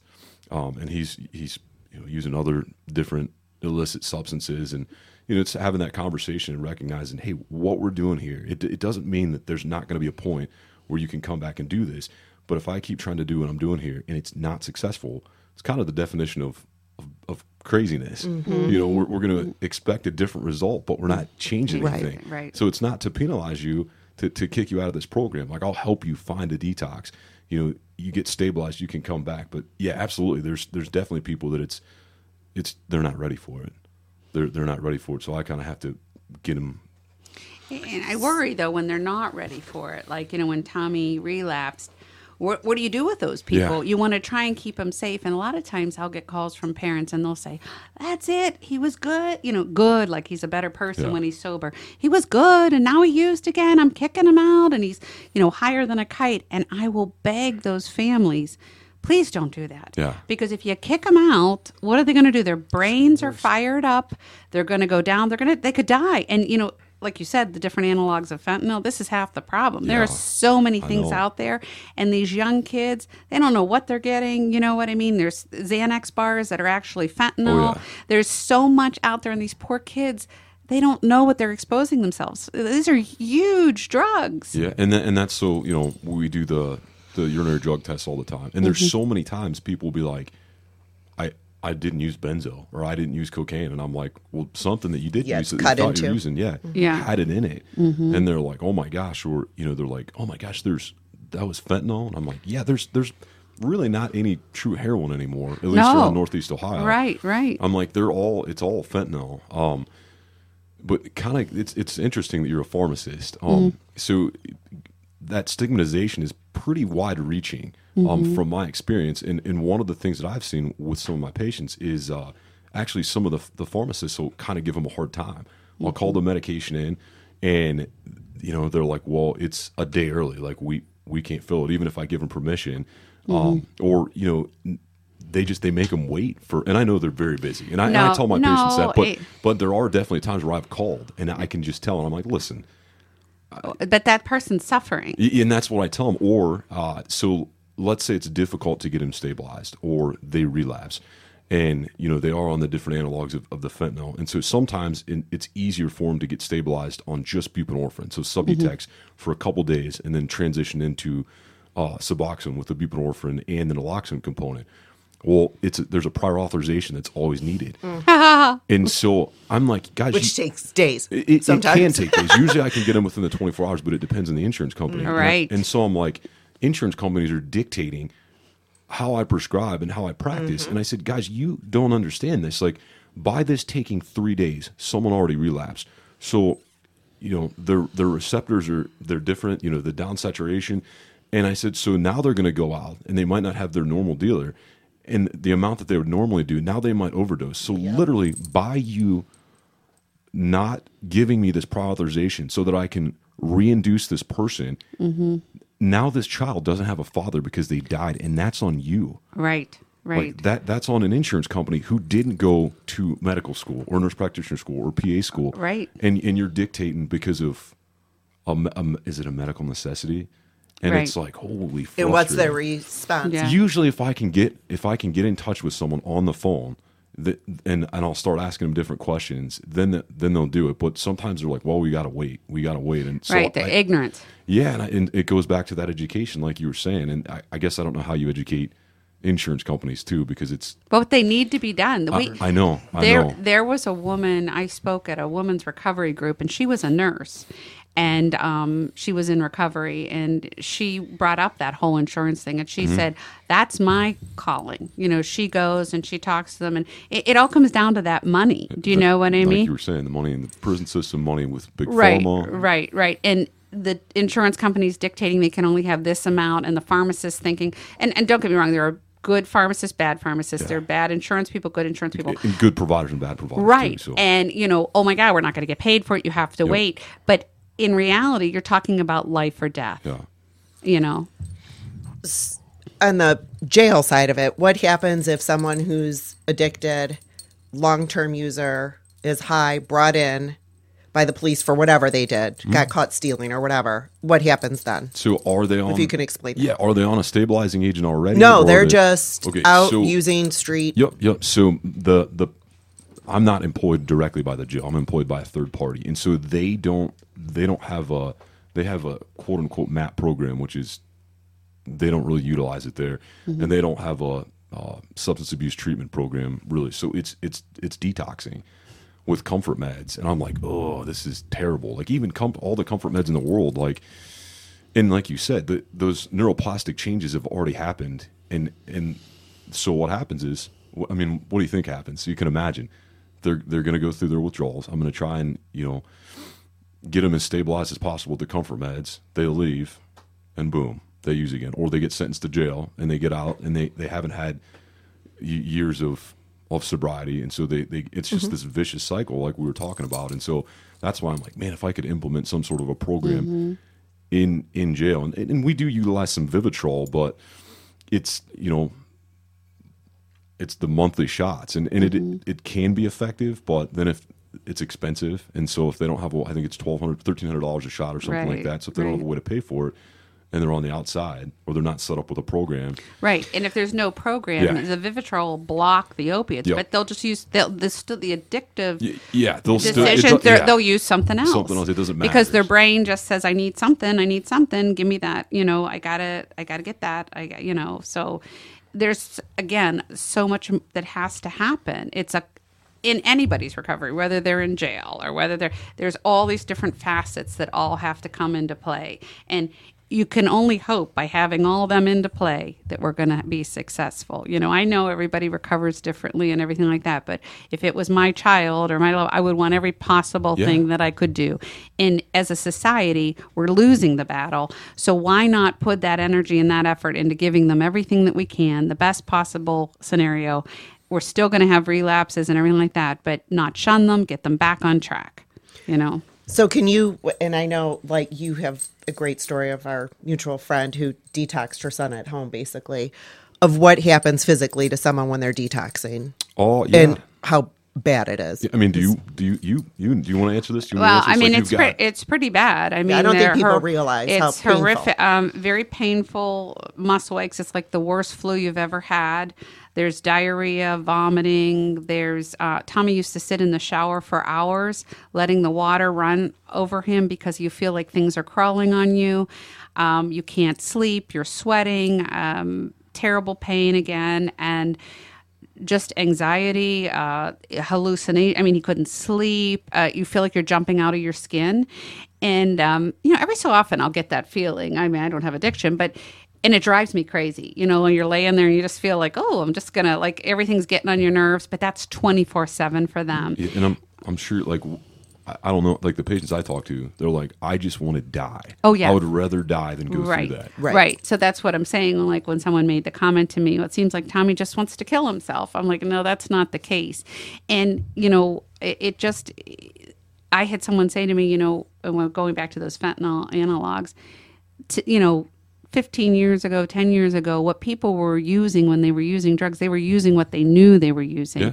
Nowadays, they have upped the ante with these fentanyl, and it's in everything. It's in cocaine. It's in methamphetamine. Even the drug cartels that pump those drugs in, they saw, because they came out with those restrictions on opiate dispensing, it was out of hand, Yeah. so they started, having the ORS program where pharmacists have to log things. And then, doctors can only give you 5 days of opiates after, certain restrictions. So the drug cartels are very smart, and they saw that, and they upped the amount of methamphetamine they were making and pumped fentanyl in with that, and that was sent over. So it's sick because it's money. It's money. No, you mentioned that. And there's the viewpoint as well with some people. They think that legalizing all these things would break down some of those systems.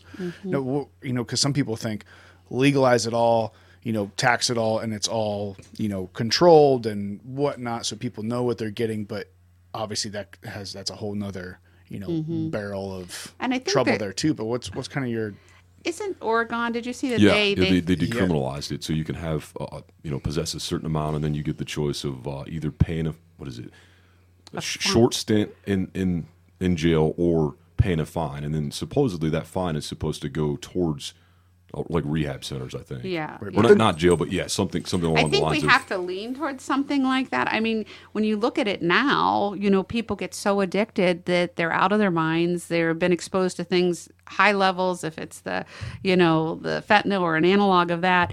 And it causes them to do crazy things, crime, break into houses, things they wouldn't do, stealing and everything like that. So I think there is some thought process that maybe that's where we need to start going. What are your thoughts on that? Oh, so are you talking straight like there's Spain, Portugal? Yeah, like there's a whole spectrum Wild of West. well, Let it go. Like, Well, you want there's- to do any drugs? Like, no more laws of paternalism. Like, dude, you want to take that bump right there? Fire away. Well, Is that what there you're is saying? there is some argument. There's people that had those arguments Yeah. where there's those places where I think Portugal is one of the where So Spain was before that, and I think Portugal's done it better in some. Well, not Portugal's better, been but more vocal about maybe that's what it is. About So you can just walk in somewhere Yeah. and buy cocaine. But Yeah. right, so the Like spectrum, Tylenol. yeah, because some people, whether it's completely criminalized to decriminalizing it, and then to it's not punishable at all, to all the way to, hey, we're going to manufacture these drugs so we can supply people with the drugs that aren't the fentanyl and all these mixers and different things that they don't realize they're getting. There's people that would take that all the way to the extreme and saying everything should be legalized, and it should be just like any other pharmaceutical drug is okay. This is so that they know exactly what this is. And some people will take that stance of legalize everything and make it manufactured. Yeah, and I think so. There was, if you dig into this, there was some huge healthcare reform at the same time that they did that legalization, which people don't give enough credit for, Right. with helping that. But they also have, the needle exchanges. They have places where you can go for purity testing, I believe. Yeah, the purity testing is Fentanyl another thing strips. too. Yeah, exactly. Which I don't want to feel like I have to tread lightly here. Right. I feel like I'm pretty pro drug. I'm very against laws of paternalism. If I don't want to wear a seatbelt, I shouldn't have don't write me a ticket for not wearing a seatbelt. But if I'm sane, if I can make those decisions on my own, and if they don't harm anyone else.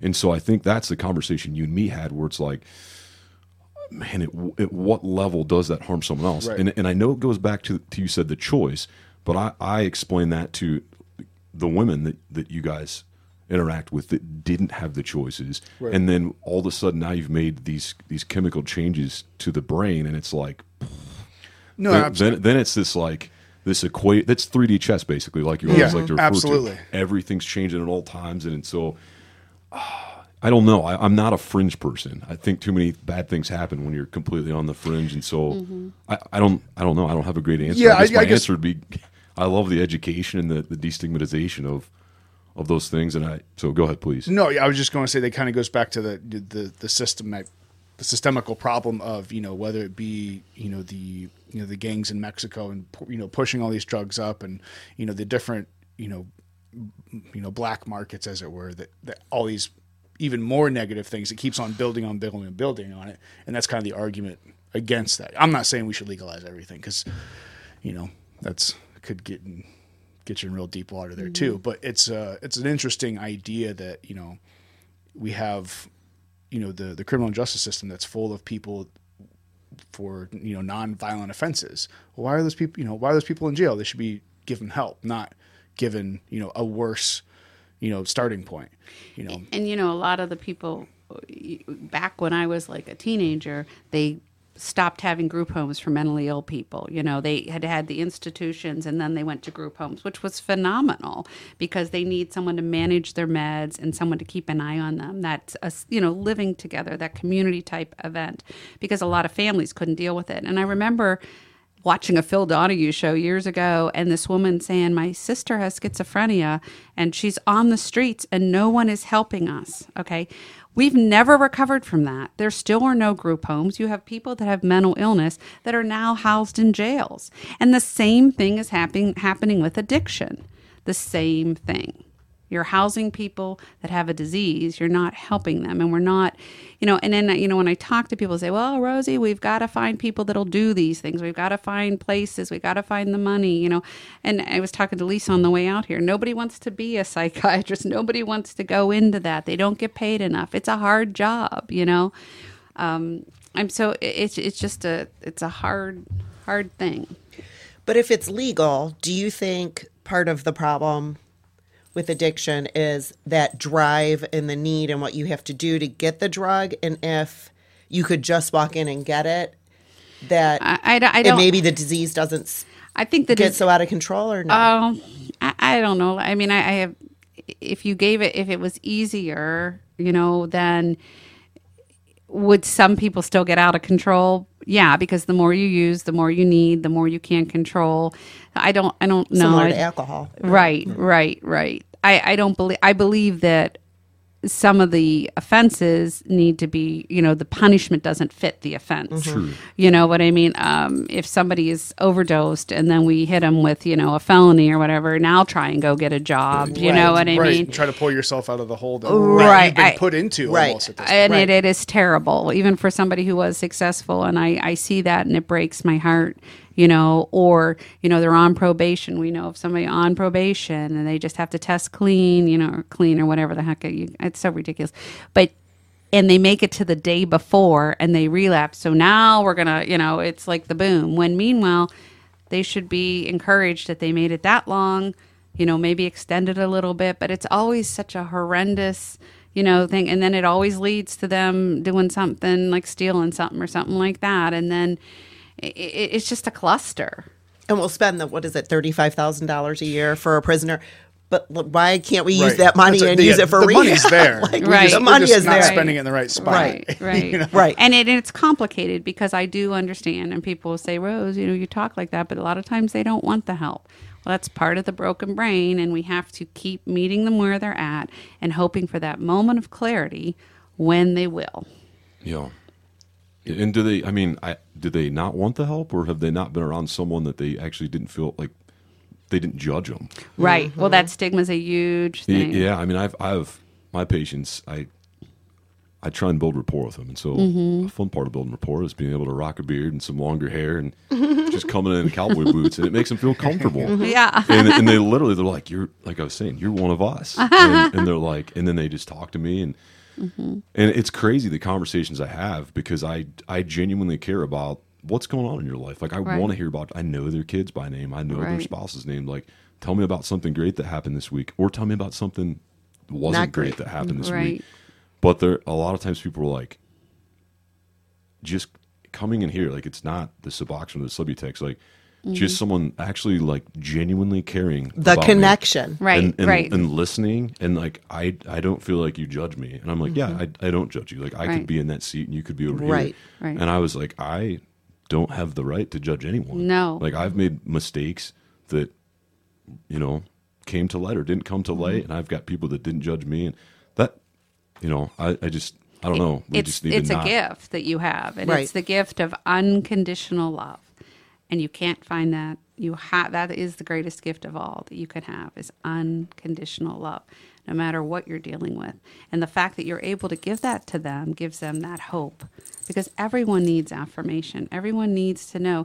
Can you imagine distraught and oh my God, they feel their world's crying, but to give them, you are worth it. Yeah. And they can sense. They're very good at sensing. Are you really saying that, or do you really mean it? Do you know what I mean? So that's awesome. Yeah, You're saving lives by doing that. It feels weird to hear that, but I mean, my patients say that too. They're like, dude, you're literally like if I wasn't in here, I'd be out there, and like I've already OD'd 3-4 times. Like I'm gonna die the next time, or I'm not. My kid's not gonna have a dad. But kind of going back to that unconditional love thing, it's not easy. Like I don't want anyone to think it's just all of a sudden it's you not. just it's across the board, because there's certainly times where you want to judge or you don't want to love this person because it's so frustrating, and the rest of my office staff and we always talk, and it's very easy to get jaded in healthcare. It's easier to get jaded, in the population that I work with, and so it is kind of a daily battle, I guess, where you have to check yourself, and you're like,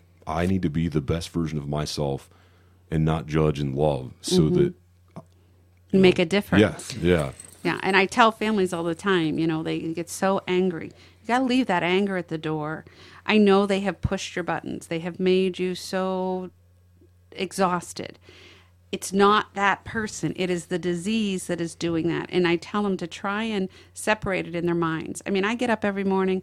I hate the disease of addiction and what it does to so many families and so many people. But I will never stop loving those people. They didn't ask for it. By the grace of God, I'm not that person. You know what I mean? And it is a battle, and it's something you have to remind yourself every morning. And I do, so that when that family calls me and they're I have to remind them too. Your child is in there somewhere, or your loved one. Go ahead. I was just gonna say, I think it just goes in the humanizing.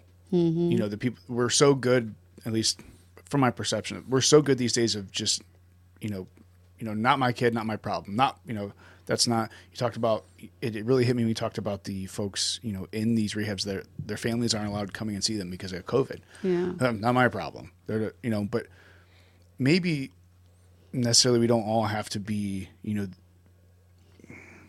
even as far as say advocates for, all these different issues. But if we can, get the word out and educate people just to go, hey, you know what, maybe that's not your specific problem, but, if we fix the criminal justice system a little bit, or if we, just gave a little bit of attention to this and understood that, hey, these are people, and had enough people that did that, it might give the people that are really fighting for that cause enough power and enough, oomph to change things by, humanizing our And fellow loving. humans. Yeah. Right. I think what's hard, though, like you had said, from a healthcare standpoint, and I've been a pediatric nurse for 27 years, is you see baby after baby being born addicted. You see moms who are literally overdosing in the room with the baby or their kid. You see abuse cases that are horrible, like infants that are getting the crap beat out of them. It's hard then to have sympathy for the parent who's addicted. And I think it's hard for anyone to grasp Yes. how much the drug has a grasp over you, that you choose that over your child. And that's that's hard. the immensity of what addiction Of how is, strong it is. Of how strong it is, and how those people will, not meaning rude, but how those people will do whatever to get that drug. They're not getting, most of them that are in full-blown addiction are not doing it to get a high feeling. They're doing it because their brain has been rewired to think this is how they survive. They will choose that drug over their child, over anybody. It's not them making that choice. It's a brain that's broken that is continuing to make the same choice. The problem is, though, is if we continue not to fix those people. Now we have a newborn who's born into an environment that the cycle just keeps going. Well, there's a huge amount of grandparents that are raising these children. Yeah. They have support groups. I mean, I hear stories, and I have my own struggles to carry and everything like that. But I sometimes think, oh my God, if Tommy would have had a child or something, and I would be raising a child, God bless those people, and yet they do it because they know their child didn't, set out for this, and yet, it happened. And it wasn't the grandchild's fault, But what do you do with somebody who's, someone was addicted, you bring them into jail and you say you're either going to stay in prison or you're going to go to rehab. If they're not ready to be in rehab, what are the chances they're going to make it through in your experiences that you see? So the people I come in, they're going to go through withdrawals. So it'd be a pretty easy decision to go, do you want to suffer and feel absolutely terrible, or do you want to try and get stabilized on Vivitrol or get stabilized on Suboxone?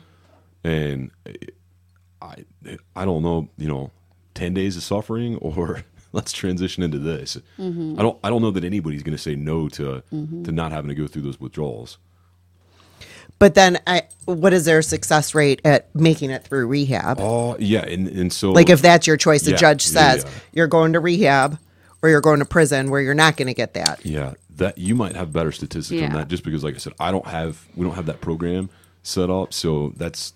Regardless of if a judge says, or you're choosing, or your family said, or whatever, it's an average of 8 times before somebody gets to long-term recovery. And, I've had discussions many times with a lot of people in the field, and they're like, Rosie, it could be their first time, or it could be their 15th time. It's when they're ready. Again, that puts it back on that person, like a judgment call, like, well, when they really get it, or when they, have the character, it has nothing to do with it. When their brain is healed enough, and only God knows that. I tell people all the time, I don't care if you're here 15 times. I don't care. You're here today. Let's keep working on that puzzle. Today's a gift. Got to keep moving forward. And that's just what the journey is. It's inherent to the disease is relapsing. What you try to do is prevent those relapses from happening. And we know what we need to do to try and prevent those relapses. Putting those support groups, if it's medication assisted treatment, but I'll tell you, the biggest thing is the support of a family. And those that care about them, and just what he does in that few hour appointment, he gives them the hope that we all need hope.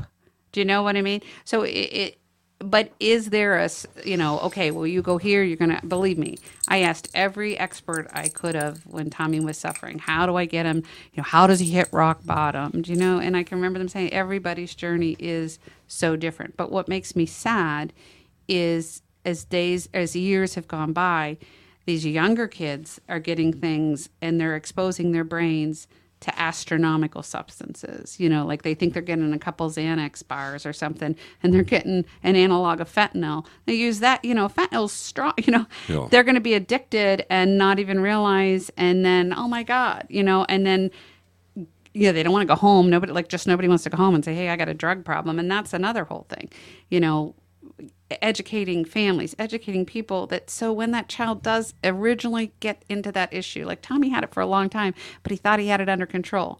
He didn't want to come home and tell me. I was going through, a divorce. He wanted to be that strong person. He wasn't going to come home and say, Mom, I need help. Yet if he had, seizures or something like that, he'd be the first one. Mom, I need to go get some help, right? We need to somehow bridge that gap with families too, and that comes with the education and the understanding so that your child will come home. Like the few times, I have talked in colleges and high schools, but especially it breaks my heart in high schools when somebody will come up at the end of the talk and the parents aren't there. I wish the parents were there. But again, when you get the parents, you get that look, not my child, but they'll come up and they'll whisper in my ear, my best friend has a problem. I don't, and I'm like, well, can we get him to a counselor? Well, they don't, you know what I mean? And the longer it goes on, the worse, the more receptors, the harder it's going to be. I do believe that the best case scenario is getting somebody in as early as possible, So what if a family, like it's their 19, 20-year-old who's still living at home, their behavior is out of control because of their addiction. They have younger siblings and the parents say, I can't have that. Like that person hasn't hit rock bottom yet, but I can't have them in my house. Like what do you do as a parent then? Because you don't want to send them out, but you can't also have them. Right. So there is no easy answer to that. I mean, I can remember thinking that sometimes Tommy never got like out of control, but he was, I could tell he was high, and I could not expose that to my other children. And I remember thinking, why am I being made to choose? You know, I love Tommy, I love my kids, and, you know, I would write notes to my other two kids and leave it by their beds. You know, Tommy's sick, please be patient. I love him as much as I love you. You know, we're going to keep trying to get Tommy to get to help. And as long as Tommy was working at it, at a program or doing something, I would be there. You know, I did get to the point where, you know, he didn't seem like he was. And I said, Tommy, you know, you're going to need to you can't stay here if you're not actively trying to do something. And most of the time he was always fighting the battle, always doing what he could, trying to get back to work. But at that time, I think you have to say to those families, you have to say to that 19-year-old, you're either going to go get help, and sometimes they go get help and they might not even have their heads really wrapped around it, but it's you got to take that chance, you know, or you're going to have to leave. You know what I mean? But I would never throw him out. I would probably say you're going to have to leave, and then I would try and, you know, set up something for him where at least he wasn't homeless. I don't think that's the answer, but I was financially able to do that. I didn't have to do that very often, but I mean, I never really did except the last time, and he said, I'm going to get help. So I think you have to always lovingly put it back on that person, you know, not yelling at them or not demeaning them, but saying every behavior has a benefit or a consequence.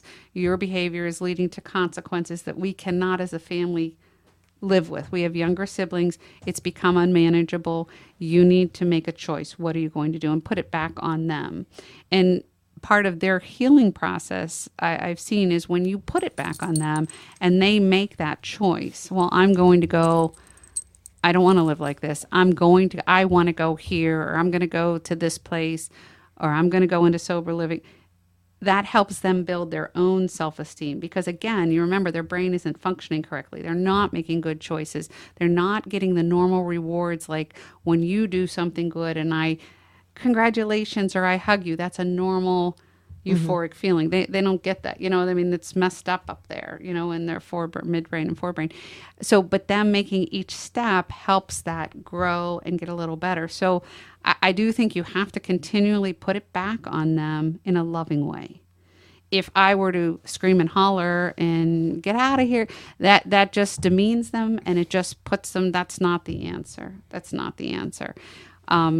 It is very difficult, though, for families, especially when they're younger and their brains are so fired up and they're yelling and screaming. And, you know, it's easy to say, well, you know, get out then, you know, but when they're younger, it's very difficult for families. And I would, again, try to let the anger has to go out the window. You can't get reason with anyone when there's anger.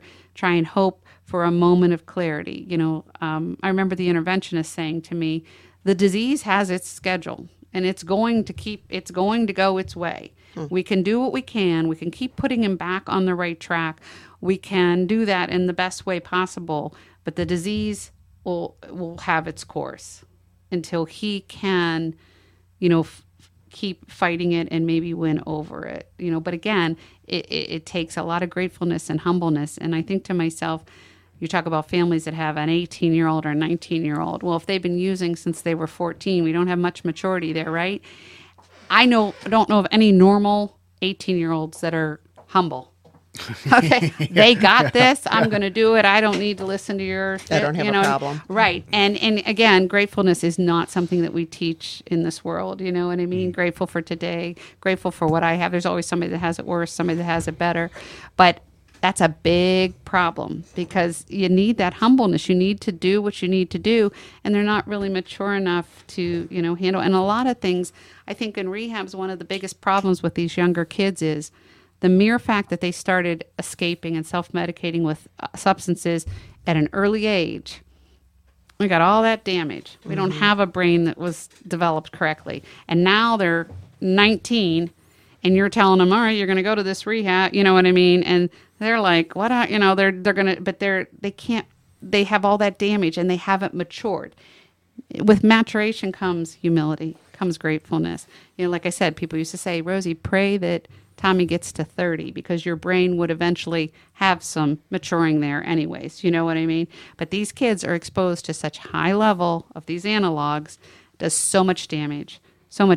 And then we're playing catch up. You get them in rehab and you're trying and there's never enough time and the damage. And then we get into that cycle. So the district we're in, there's a lot of marijuana use. And I know we've talked about it a lot. And a lot of parents are like, it's just pot. What do you both think about that? Well, what would you say to that parent who's either, it's just pot, or I found out my 16-year-old is using pot? Okay, so I will tell, now again, this would have been like 2018. So it's just pot. Okay, so I was out at the sober house and one of the guys wanted to show me this article and it was from a paper from Youngstown and it was a front page picture of a dealer that had this table and he had gotten arrested and it was actually this young man's dealer. And on the table, he had a bag of pot, he had a scale, there was some white powdery substance, which was fentanyl, right? Okay. And then he had some cocaine. But he had that bag of pot sitting right there, right? Now he, being the big dealer, he had all the garb on, so he's not going to breathe any of that in because he needs this. He says this is his money, okay? So he showed me this picture, and it really stuck in my mind. And, you know, I used to say to my kids, you know, I don't care what they say, you don't know what you're smoking, you know, you really don't. And again, it's a mind-altering substance, and your brain is still healing. So, you know, let's not get involved with something that we can't control, right? So I had a talk that I did at the high school shortly after that, and I said to the kids, I said, so I'm going to tell you this picture. Now, I have a question for you. Do you think when that man in the garb was weighing out his pot bags, okay, do you think he wiped it all down and he made sure that fentanyl wasn't anywhere around? No, of course not. Does he really care about you? No. He wants to get you addicted more so because then you're my income, right? So I said, so now, okay, so he doesn't wipe, you know, he doesn't wipe it down. He may even let some of it get on there, right? But it's just pot, right? Okay, so now, guys, let's talk about a Friday night, and you want to relax, and you want to take it to the next level, right? So instead of smoking a joint that possibly could have had some fentanyl on it that could screw up your life for a long damn time, let's say Rosie comes and picks you up in a bus. We all get in this bus because we want to take it up a notch, because we just won the state championship, or we're all that, because we're all that, right? We're all that because our parents tell us we're all that. So I'm going to take you down to downtown Cleveland, and I'm going to park that bus on the side of a 6-lane highway, and I'm going to say, get out and run across. Who makes it, makes it. Who doesn't, doesn't. We're going to take it up a notch. Is that not what you're doing when you're smoking a joint that you don't know where it came from, and if it has something on it? You're taking that chance. Is it worth it? Maybe look at why you're taking that chance. Why isn't life good enough? Why do we have to take it up a notch? And they all just got very quiet. But I do worry about that because pot doesn't come from, you know, okay, granted now, you know, there's medicinal grade and you know what that is. But the other stuff, come on. That person that's making it is making money, and he's got to get those kids involved. The sooner he can get them addicted, the sooner they're going to want the bigger stuff, the sooner he's going to make more money. Yeah, and even play out the medicinal card, though, like in going back to the full legalization of, right. You know, I mean, those are young minds. I don't have any studies in front of me, and I don't really think they can do studies because I doubt they condone 13-year-olds smoking pot to, you know, qualify for a longitudinal study on. Mm-hmm. But on, you don't know. It's just a big question mark, and so, you know, wouldn't we want to give our children the best opportunity to have their brain develop how it should without introducing any other substances? And you know what? Even maybe it doesn't do anything to their brain. I don't know, but that's not a gamble I would want to take with my children's brains. Right, and it goes back even to the vaping. Yeah. That is like, so I talked to a bunch of middle schoolers, and they're like, you can tell, you know, and I said, and they're like, people that are like in high school who think they know more than the middle schoolers will say, well, Rosie, there's no tar in it. It's not as bad as a cigarette. And I go, whoa, whoa, whoa. I said, one of those little pods is equivalent to a pack of cigarettes. You take a jolt of that takes your little brain, especially if you're 13 years old, and goes, whoa.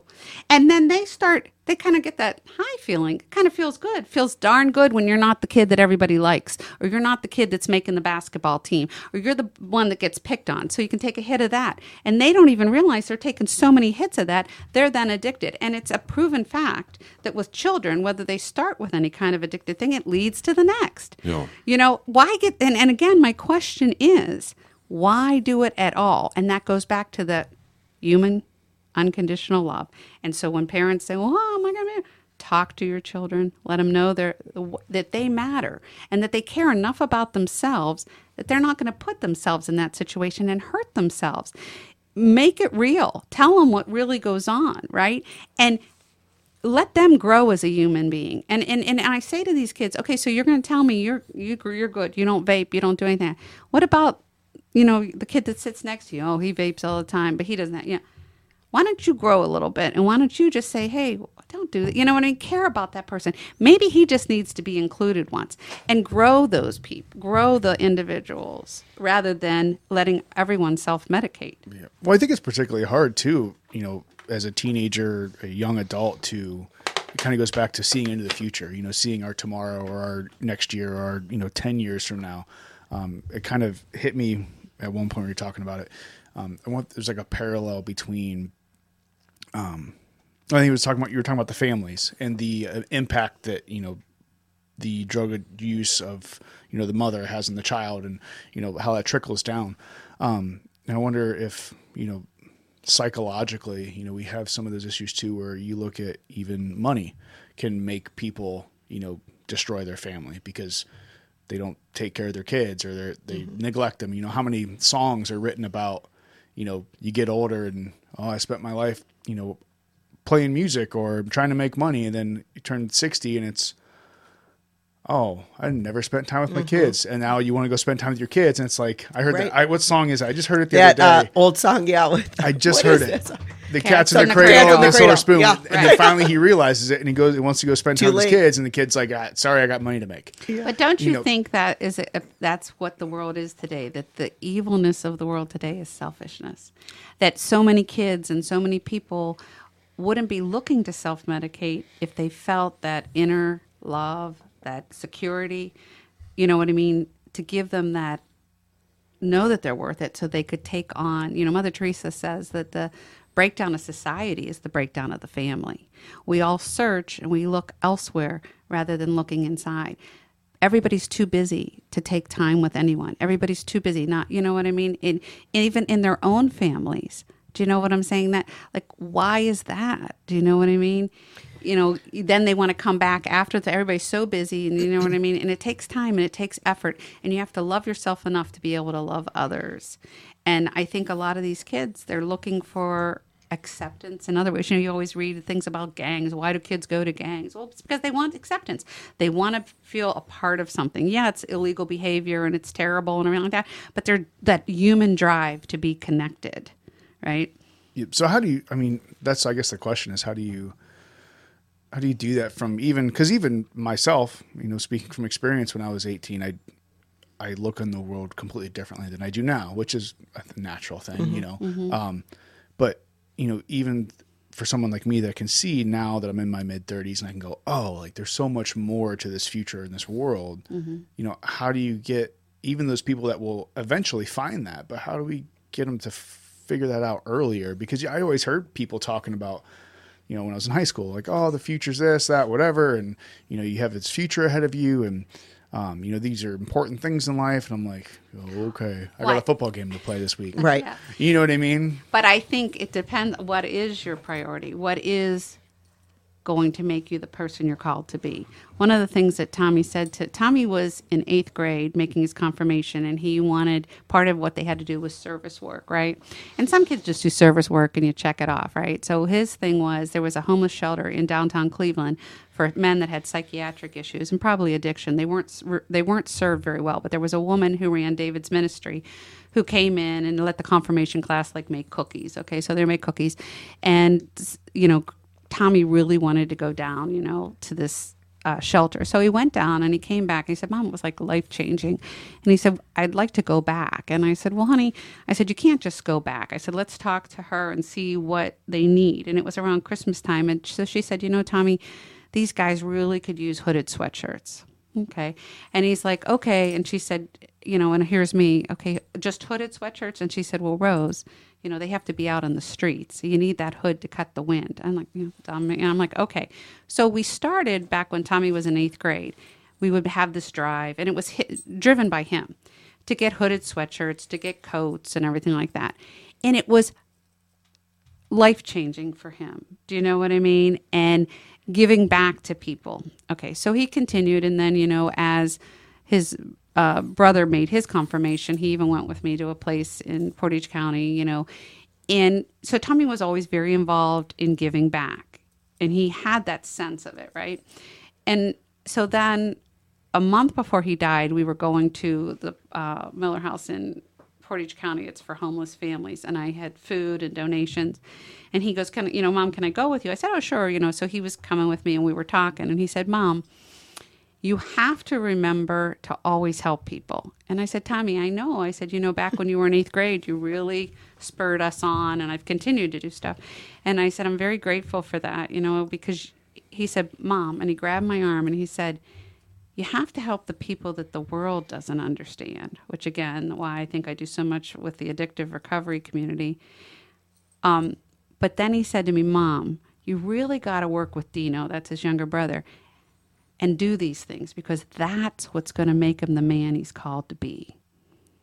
That is huge. That is going to make him the man that he's called to be. And I'm very grateful. Both of my children are very giving and do a lot of service work and things like that.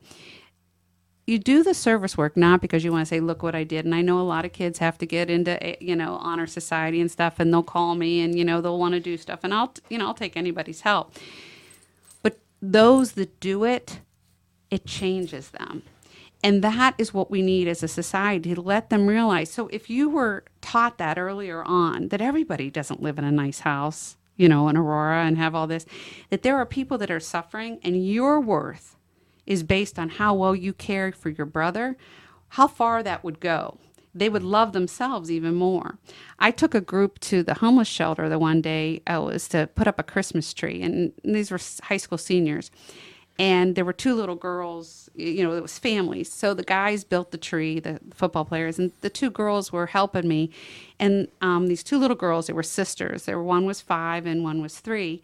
And they wanted to help put the ornaments on the tree. So, again, this was a group that was doing service work, and I never know, is it going to touch them, or whatever. And so the one little girl who was 3 didn't have shoes on. Well, these ornaments, you're taking them out of the box, and there's little things that could step in your foot. And so the one girl, little thing, said, honey, you need to get your shoes on if you're going to help, because you're going to step on something, and I don't want you to get hurt. And her sister, who was a couple years older, looked at her and said, we only have 1 pair of shoes. I have them on today. So that girl picked up that little girl, and for 2 hours she held her and let her put on ornaments on the tree and everything. I thought, oh, I can imagine this ride home, So we get in the car, and I said, I can't thank you enough for doing that. And I said, really, you went over and beyond. And I said, it meant so much to that little girl, and she looked at me and she said, when can I go again? She didn't have to do that. And that girl continued to give back. I think that we have to develop our souls so that we then can live good people. I don't care, and I tell my children, I tell everyone, I don't care if you're a counselor, I don't care if you run podcasts, I don't care if you work out, I don't care what you do. What will define you and what will make you the best counselor, nurse practitioner, person in life is your soul. And that's what defines you, period. Because when you die, I don't think God's going to say, what did you, he's going to, how many people did you love? How many people did you try and help? And I can't tell you what it builds in yourself when you do that. You get so much back more. I mean, anytime I take anybody to the sober houses, or if we go, I do things for the battered women's shelter, or if I go to the homeless shelter, when you leave there, they're like changed. And why are they changed? They're changed because they stopped living their life, stopped thinking about me, and started thinking about them. And when you give, you receive back so much more. And so if we're going to get children to that level to make better decisions, then you have to go back to that. And I do believe caring about others, whether it's service work or whatever it is, we all need to do that. We all need to care about each other. I think, though, it's almost like there's two different parts. Even though addiction is one big thing and you're all in rehab together, there is almost like people like Tommy, who grew up in a loving house, who has all the support, who has that understanding. But then there's so many people that are so broken from the time they're born because of the environment that they're in. Mm-hmm. So how do we fix those people? Because that's a vast, at least maybe, and maybe it's just because that's mostly the population that I see, that right. It's almost like they don't have a chance from the time they're born. Right. So what do we do for them it is through rehab? It is overwhelming. It is overwhelming. And you could sit back and you could say, I didn't change anything. You did this. You can't do that. If every person, like I often think, if every mother that lost a child would adopt a sober house and do what I do, how different the outcome would be. Not that I'm anything great, but I'm just saying if they could do that, if they could see, you're not going to change all those people. And you can either curse the darkness or be the light. I truly believe that every person has that opportunity. And it's up to me to find my opportunity and to do the best I can for me, not to judge others. Everybody's capabilities and what they can do are different. Some people don't have the funds. Some people don't. It doesn't matter. I'm going to do the best that I can. And your kindness to those people in the hospital or whatever is huge, right?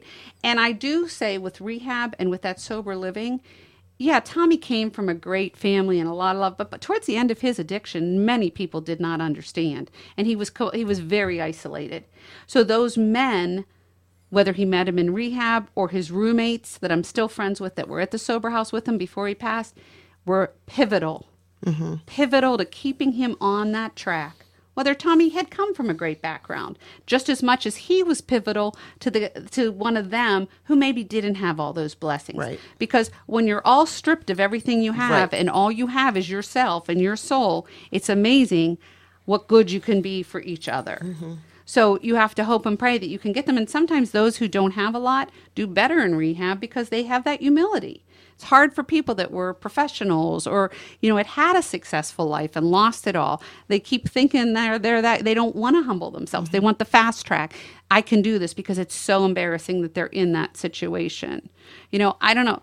There is a lot of sadness. There is. And some days, like, you talk to people in the field, it's compassion overload. Sometimes you have to pull yourself back and you can't get so down. You have to tell, okay, today's a new day and do the best that I can. And at the end of the day, just like all of us, you give it back to God and you ask for strength for the next day because that's all we can do. It goes back to that living each day at a, one at a time. But I really do. I think to myself, if everyone stopped judging and just did a little bit in their own little circle, how much different the outcomes would be and how much better the world would be. Well, like you said too, raising your kids to kind of understand, what it means to help other people. And, we've talked about it where especially our kids now are so isolated in the United States from the entire world, so to your point, you look across the entire world of all these people that go through, an infinite amount of and different things of suffering and trauma. And everything. We can't save them all, but, I think going back to, if everyone could just raise the bar just a little bit on how much they humanize each other, right? I think that could it's huge, be a massive impact. Absolutely. I like that component of service that you were talking about, and I've said this before that I'm not big on forcing people, but man, if everybody had to either be in the military or Peace Corps. Peace or Corps something. or something and serve for a year or two of their life. Like almost unanimously, the people that I know in my life that have served have just a completely different outlook on the way they treat people. And I'm kind of breaking down everything you were saying. And, I was thinking about, you're trying to heal people, and it turns out that they heal you in some respect. Right. And that's how Gulfport was for me. I went down and did Katrina relief aid. Literally just dropped out of college for 3 months. Didn't have a plan, crazy college kids, picked up my buddy, and I'm like, let's go, man. We got to go. Like, these people need help. And I'm like, we're going to help them. And we went down there, and we helped a ton of people. But when we came back, I was like, holy smokes, those people helped me as much as I helped them to kind of get connected with humanity, to understand people, to love people. And, I keep hearing these different questions, and I always think of love as this umbrella, and everything else is underneath it. But if you could just have that umbrella of love, it solves almost all problems. And, I know you talk about your faith, and I think about Jesus hanging out with prostitutes and taxpayers. And it's just, I literally think of that, like that the world looks down upon these people, but they're the same people as we are. Absolutely. Like they've just made some decisions that were different than ours. And only by Or the we're grace- born into different Yeah, circumstances. exactly. By the grace of God, Right. Exactly. my babies were brought home to a nice Yeah. house in Aurora and not. But it goes back to the more that you're given, the more you're expected to give. Like, I am so blessed. So what good does it do me to sit at home with all my blessings and look around and say, And not share. you can keep it all like this. You're not meant to do that. You're meant to give to others. It just, it's that whole thought process. But as society with faith, all the out there now, kids are, you're the best. You're great. Somebody, even kids get in trouble, and instead of the parents saying, okay, well, what do we do? How can we be better? Who said that? Let me call the school. Let me see. That teacher's probably wrong. Again, nobody's accountable. Nobody's accountable. And we're all human. We all make mistakes. And, these, like the kids that get so frustrated, and I can see it in there, no kid doesn't want to, not do well in school or whatever. No kid wants to come home and say, Mom, I got a C. What's the first thing? Well, you didn't study. Or, like, well, what's going on? Like, do you have, what could we do different? And encouraging and trying to get them back on track. There's so many, like, learning disabilities, just all kinds of things, and fitting in. And there's so much stress. And if we never take the time and never really help, and those kids would really benefit from helping others. You know what I'm saying? And living the faith. Like, it's one thing to say it, but walk the walk. Do what you're saying. And the benefits are huge. Like you had said when you went to help, and I think my kids who are in college, now because COVID, everything's different, but offered these mission trips to all these places around the world. But one of them was Appalachia. And I'm like, that's where you need to go, because you need to see just a hop, skip, and a jump away from where you're at, where there is poverty like you cannot imagine. And I think it makes you humble. It makes you grateful for what you have. Right. And I think, Changes just from what I see, all the years of working in an urban setting, like, you are so grateful that is not the card you were dealt, because it in a blink of an eye could be you, and just to be humble enough to be so grateful for what you have. And I Right. think that's missing with a lot of people. And I think we can control everything. Like, I think some people look at me and say, well, you lost your son. That's a huge loss. It's a huge hole in my heart, right? But I can't waste time on that. Like, Tommy's life had such a purpose, and I'm blessed to be his mom, right? And his spirit and his love of others and everything like that, I keep Tommy alive by living my life the way I should. Like, I know that he's proud of me, and I know so many suffer, and he didn't suffer in vain, Right. And I think we have a tendency to feel sorry for ourselves. I meet so many families, so much anger when they've lost someone to addiction or whatever, and anger only hurts yourself. Like, it's not, you can't bring him back. It was his course or her course in life, and you can't sit there and just be mad. Like, but I see so much anger and why? Well, clearly you've got to, you're not in charge. You know, there is a greater power that's in charge, and you got to keep doing what you can do, and find peace in that way. So many people, there's, you know, sometimes I look at people that are in sober houses, and they have some peace sometimes that I don't see in my workplace. Do you know what I mean? Peace and inner peace, in right. like how Yeah. they look at themselves. Like Right. somebody who's really gone through and we said like bought into it and really has done the work. Right. And It's incredible sometimes the things that come out of their mouths. You're like, wow. Right. And Like, trying to help that's- other people. yeah. And, you know, you like even you and I, when we walk out of there, you think like, they treat you like you're the greatest thing that ever happened, and they're so grateful. And what they give you is that unconditional love back 3 times, right? You know, and that gives And you, learn something every time. Right. Because you're blown away by what someone says. or- Right. Right. And then you have strength to go on with your life, you know. But and I know, you know, sometimes I think and I look back and I look at everybody living in it and I think, oh my God, you're all so crazy. You know what I mean? Like, you're missing the boat here. You're missing, you know, but again, that's what giving of yourself does. It trains your soul, it makes you humble, and it gives you a greater gift than what you give those people that you serve. I think those 2 words, humility and anger, it's really hard to be angry when you're humble. And you'd see people that are humble and they're like you said, they're That's happy. interesting. They're happier because they, you know, that outlook on life is, you know, what do I have to be angry at? Like I have the things that I need. Like, you know, I'm at where I'm at or whatever it is. You know, when they have that humility, and you know, it kind of brings me back to that kind of system that, you know, the construct that normal quote unquote normal people live by, and they're so angered by everything all the time. It's, you know, I'm stuck in traffic or this, that, and you get so consumed with what you're angry about, you know, whether it be, you know, ideological differences or, you know, anything like that. And it, you touched on it too. You said, you know, students with like learning disabilities, you know, and I think there is a lot of, you know, different chemical makeups and different things out there. But I think some of the things that we do in schools is maybe that kid just doesn't have a, you know, a learning disability, whatever you want to call it. Maybe you're just not teaching them right. Right. We all learn differently. We're all different. You know, it goes back to that. We're all different. We're all humans, but we all kind of react to different things Right. differently. And maybe we're just not approaching this person the correct way. And it's, we've lost the realization that we are very diverse, even if we Right. look the exact same or anything else. It's Because we got to get it done. We got to get these test scores. We got to get, because that's how our financial aid comes. And it's There like it is again, the there- money. Yeah, Yeah, it the is. money. It's everything. And we don't have time to stop and meet that person. And I'm not faulting anyone. It is what it is. Do you know what? It's what our society has become, you know?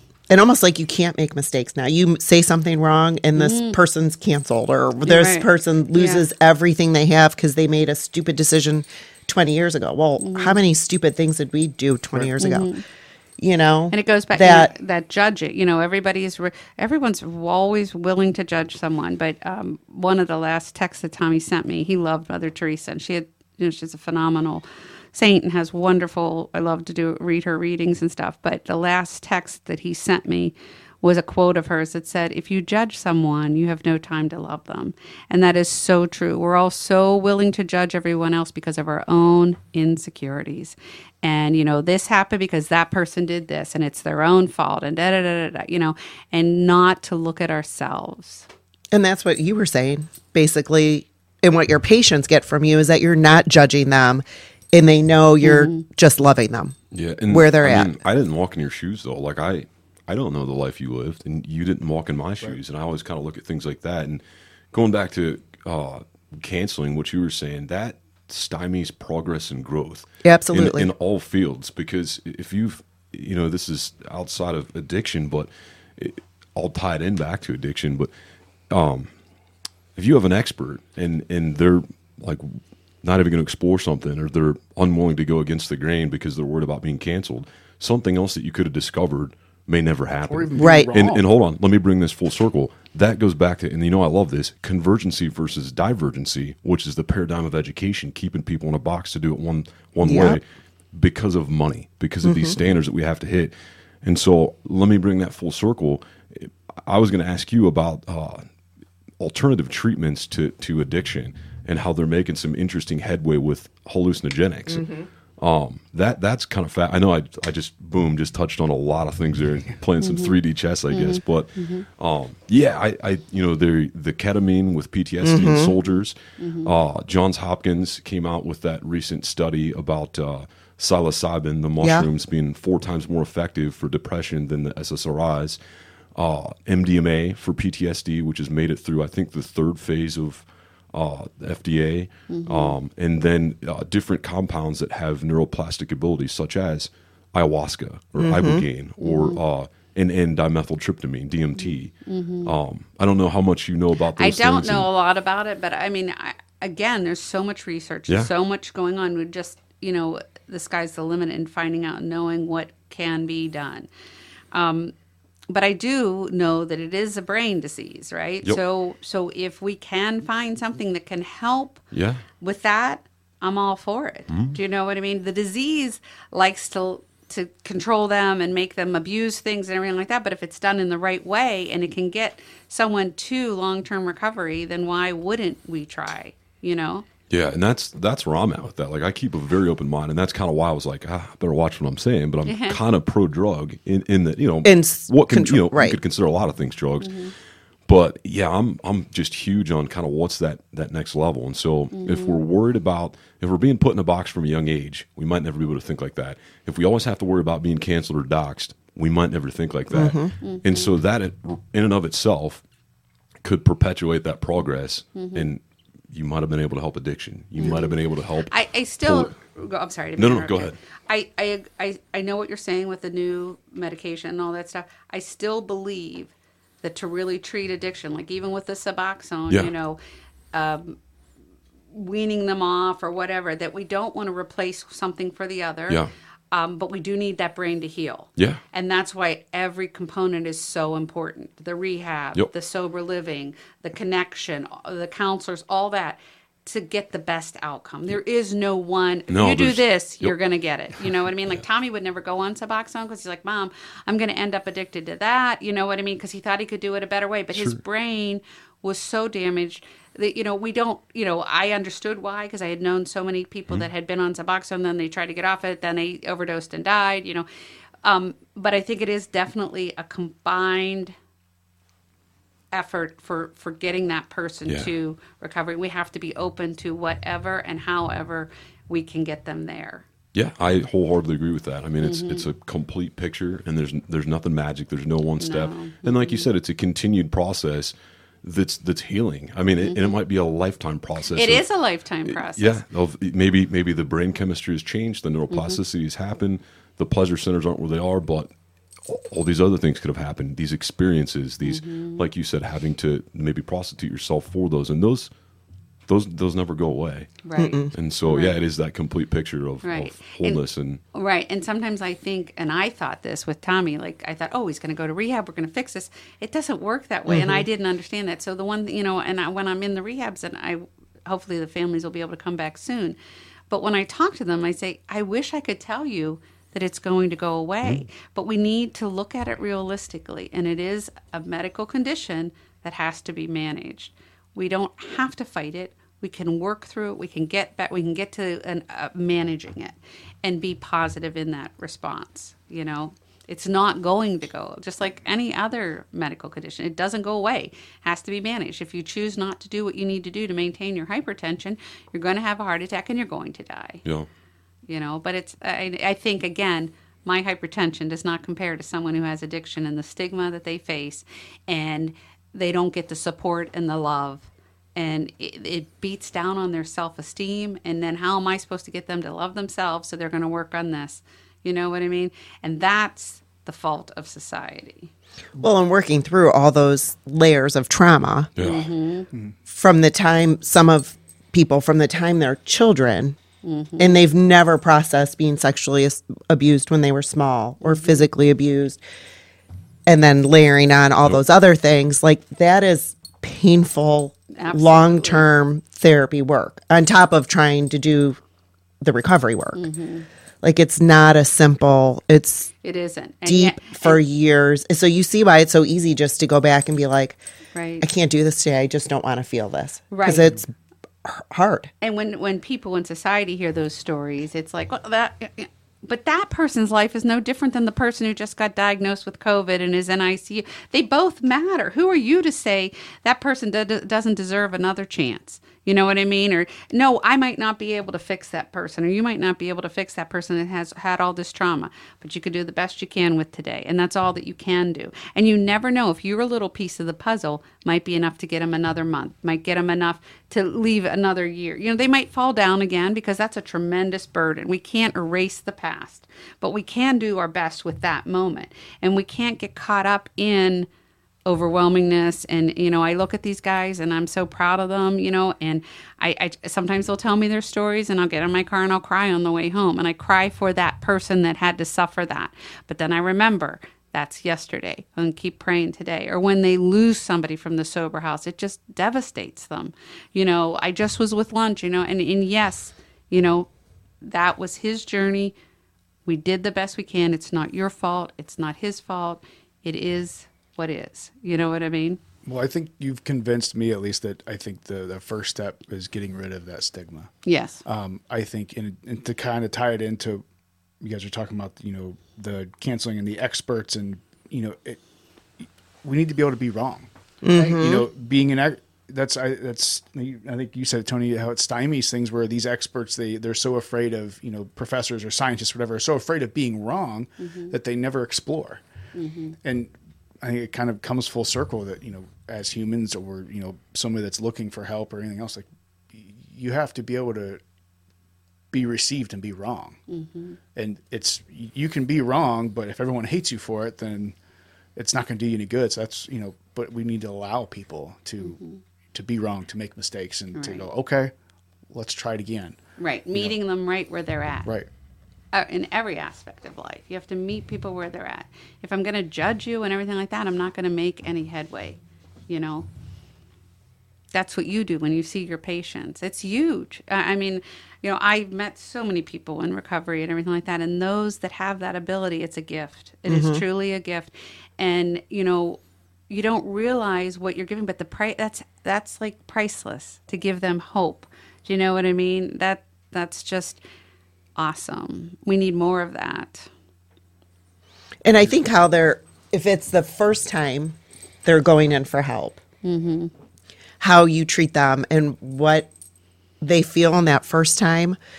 I know, I don't know if you guys know that I was a pediatric sexual assault nurse. So if someone comes in and we do the rape kit, and I truly believe that how you treat that person in that family, in that, you know, golden hour of that you're the first person that it has that impact with them, will greatly impact their journey after that trauma, and how you're treated and how they can look at that, you know. And I think the same for, you know, if you go in and right away someone is treating you with respect and not judging you, it's and huge. showing you love is huge.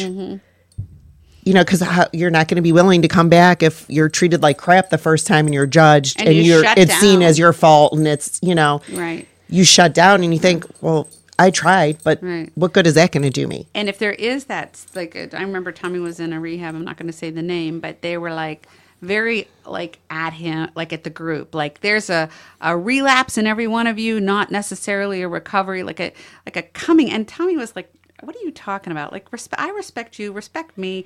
And I saw he just shut down. He didn't listen. And you know what? Again, and then that's another time we go and we don't really make headway. Do you know what I'm saying? And you keep adding those up, you get real tired. And how, you know, to resurrect that self-esteem and to believe in yourself and to know you're loved, how much different it would have been if at the beginning we would have done that. Or be willing to put yourself out there again. You know, because what if the next guy you meet is going to be just like that one at the you know? And you're struggling for your life and you're being treated like, you know, they just need the love and the support, and to realize that it is a disease and not a moral failing. Just need to love each other a little more. That's right. Well, We're at 2.5 hours. Oh, wow. See, I told guess you. I it'd be guess I like did 5 okay. minutes. Yeah, you did great. Is there anything particular that you have going on, or any projects, or anything that people can, help out with, or anything that you'd like to get out there? Well, a lot of my stuff I just do myself, but I am on the board for Hopetown Recovery, which is recovery housing in Portage County, and it's going to be for men and women, and they're on Facebook if anybody would like to go on there. Right now we're getting donations and stuff to be able to furnish the apartments. But they're going to have lots of opportunities for people that are in recovery to come there and work with job and family services and peer support, and have a lot of good services to make their recovery possible. And that's all we can hope for. But I'm excited about that, because there really wasn't a place like this in Portage County. And other than that, prayers. Because and all of us, can do something. I used to think, well, what can I do after Tommy died? And I decided I got to do something. And, I went back to the house and I put steps on, I paid for steps, and I paid for someone to go for their month. But it wasn't enough. And that's how what I do now has grown from that. It wasn't enough. And I just kept listening to my heart. And I think if everyone would listen to their heart, this world would be such a better place. Maybe you can't help me, but maybe you can help somebody else, or you can do something for someone at a homeless shelter, or do something. But that's what I would ask, to look at your heart and to try and love somebody else and make this world a better place. Because if everyone did that, it wouldn't be such an enormous battle for so many. I don't think anybody can disagree with that. Lisa, any closing words? No? No. Fantastic. Well, thank you very much. You're welcome. Thank you guys so much.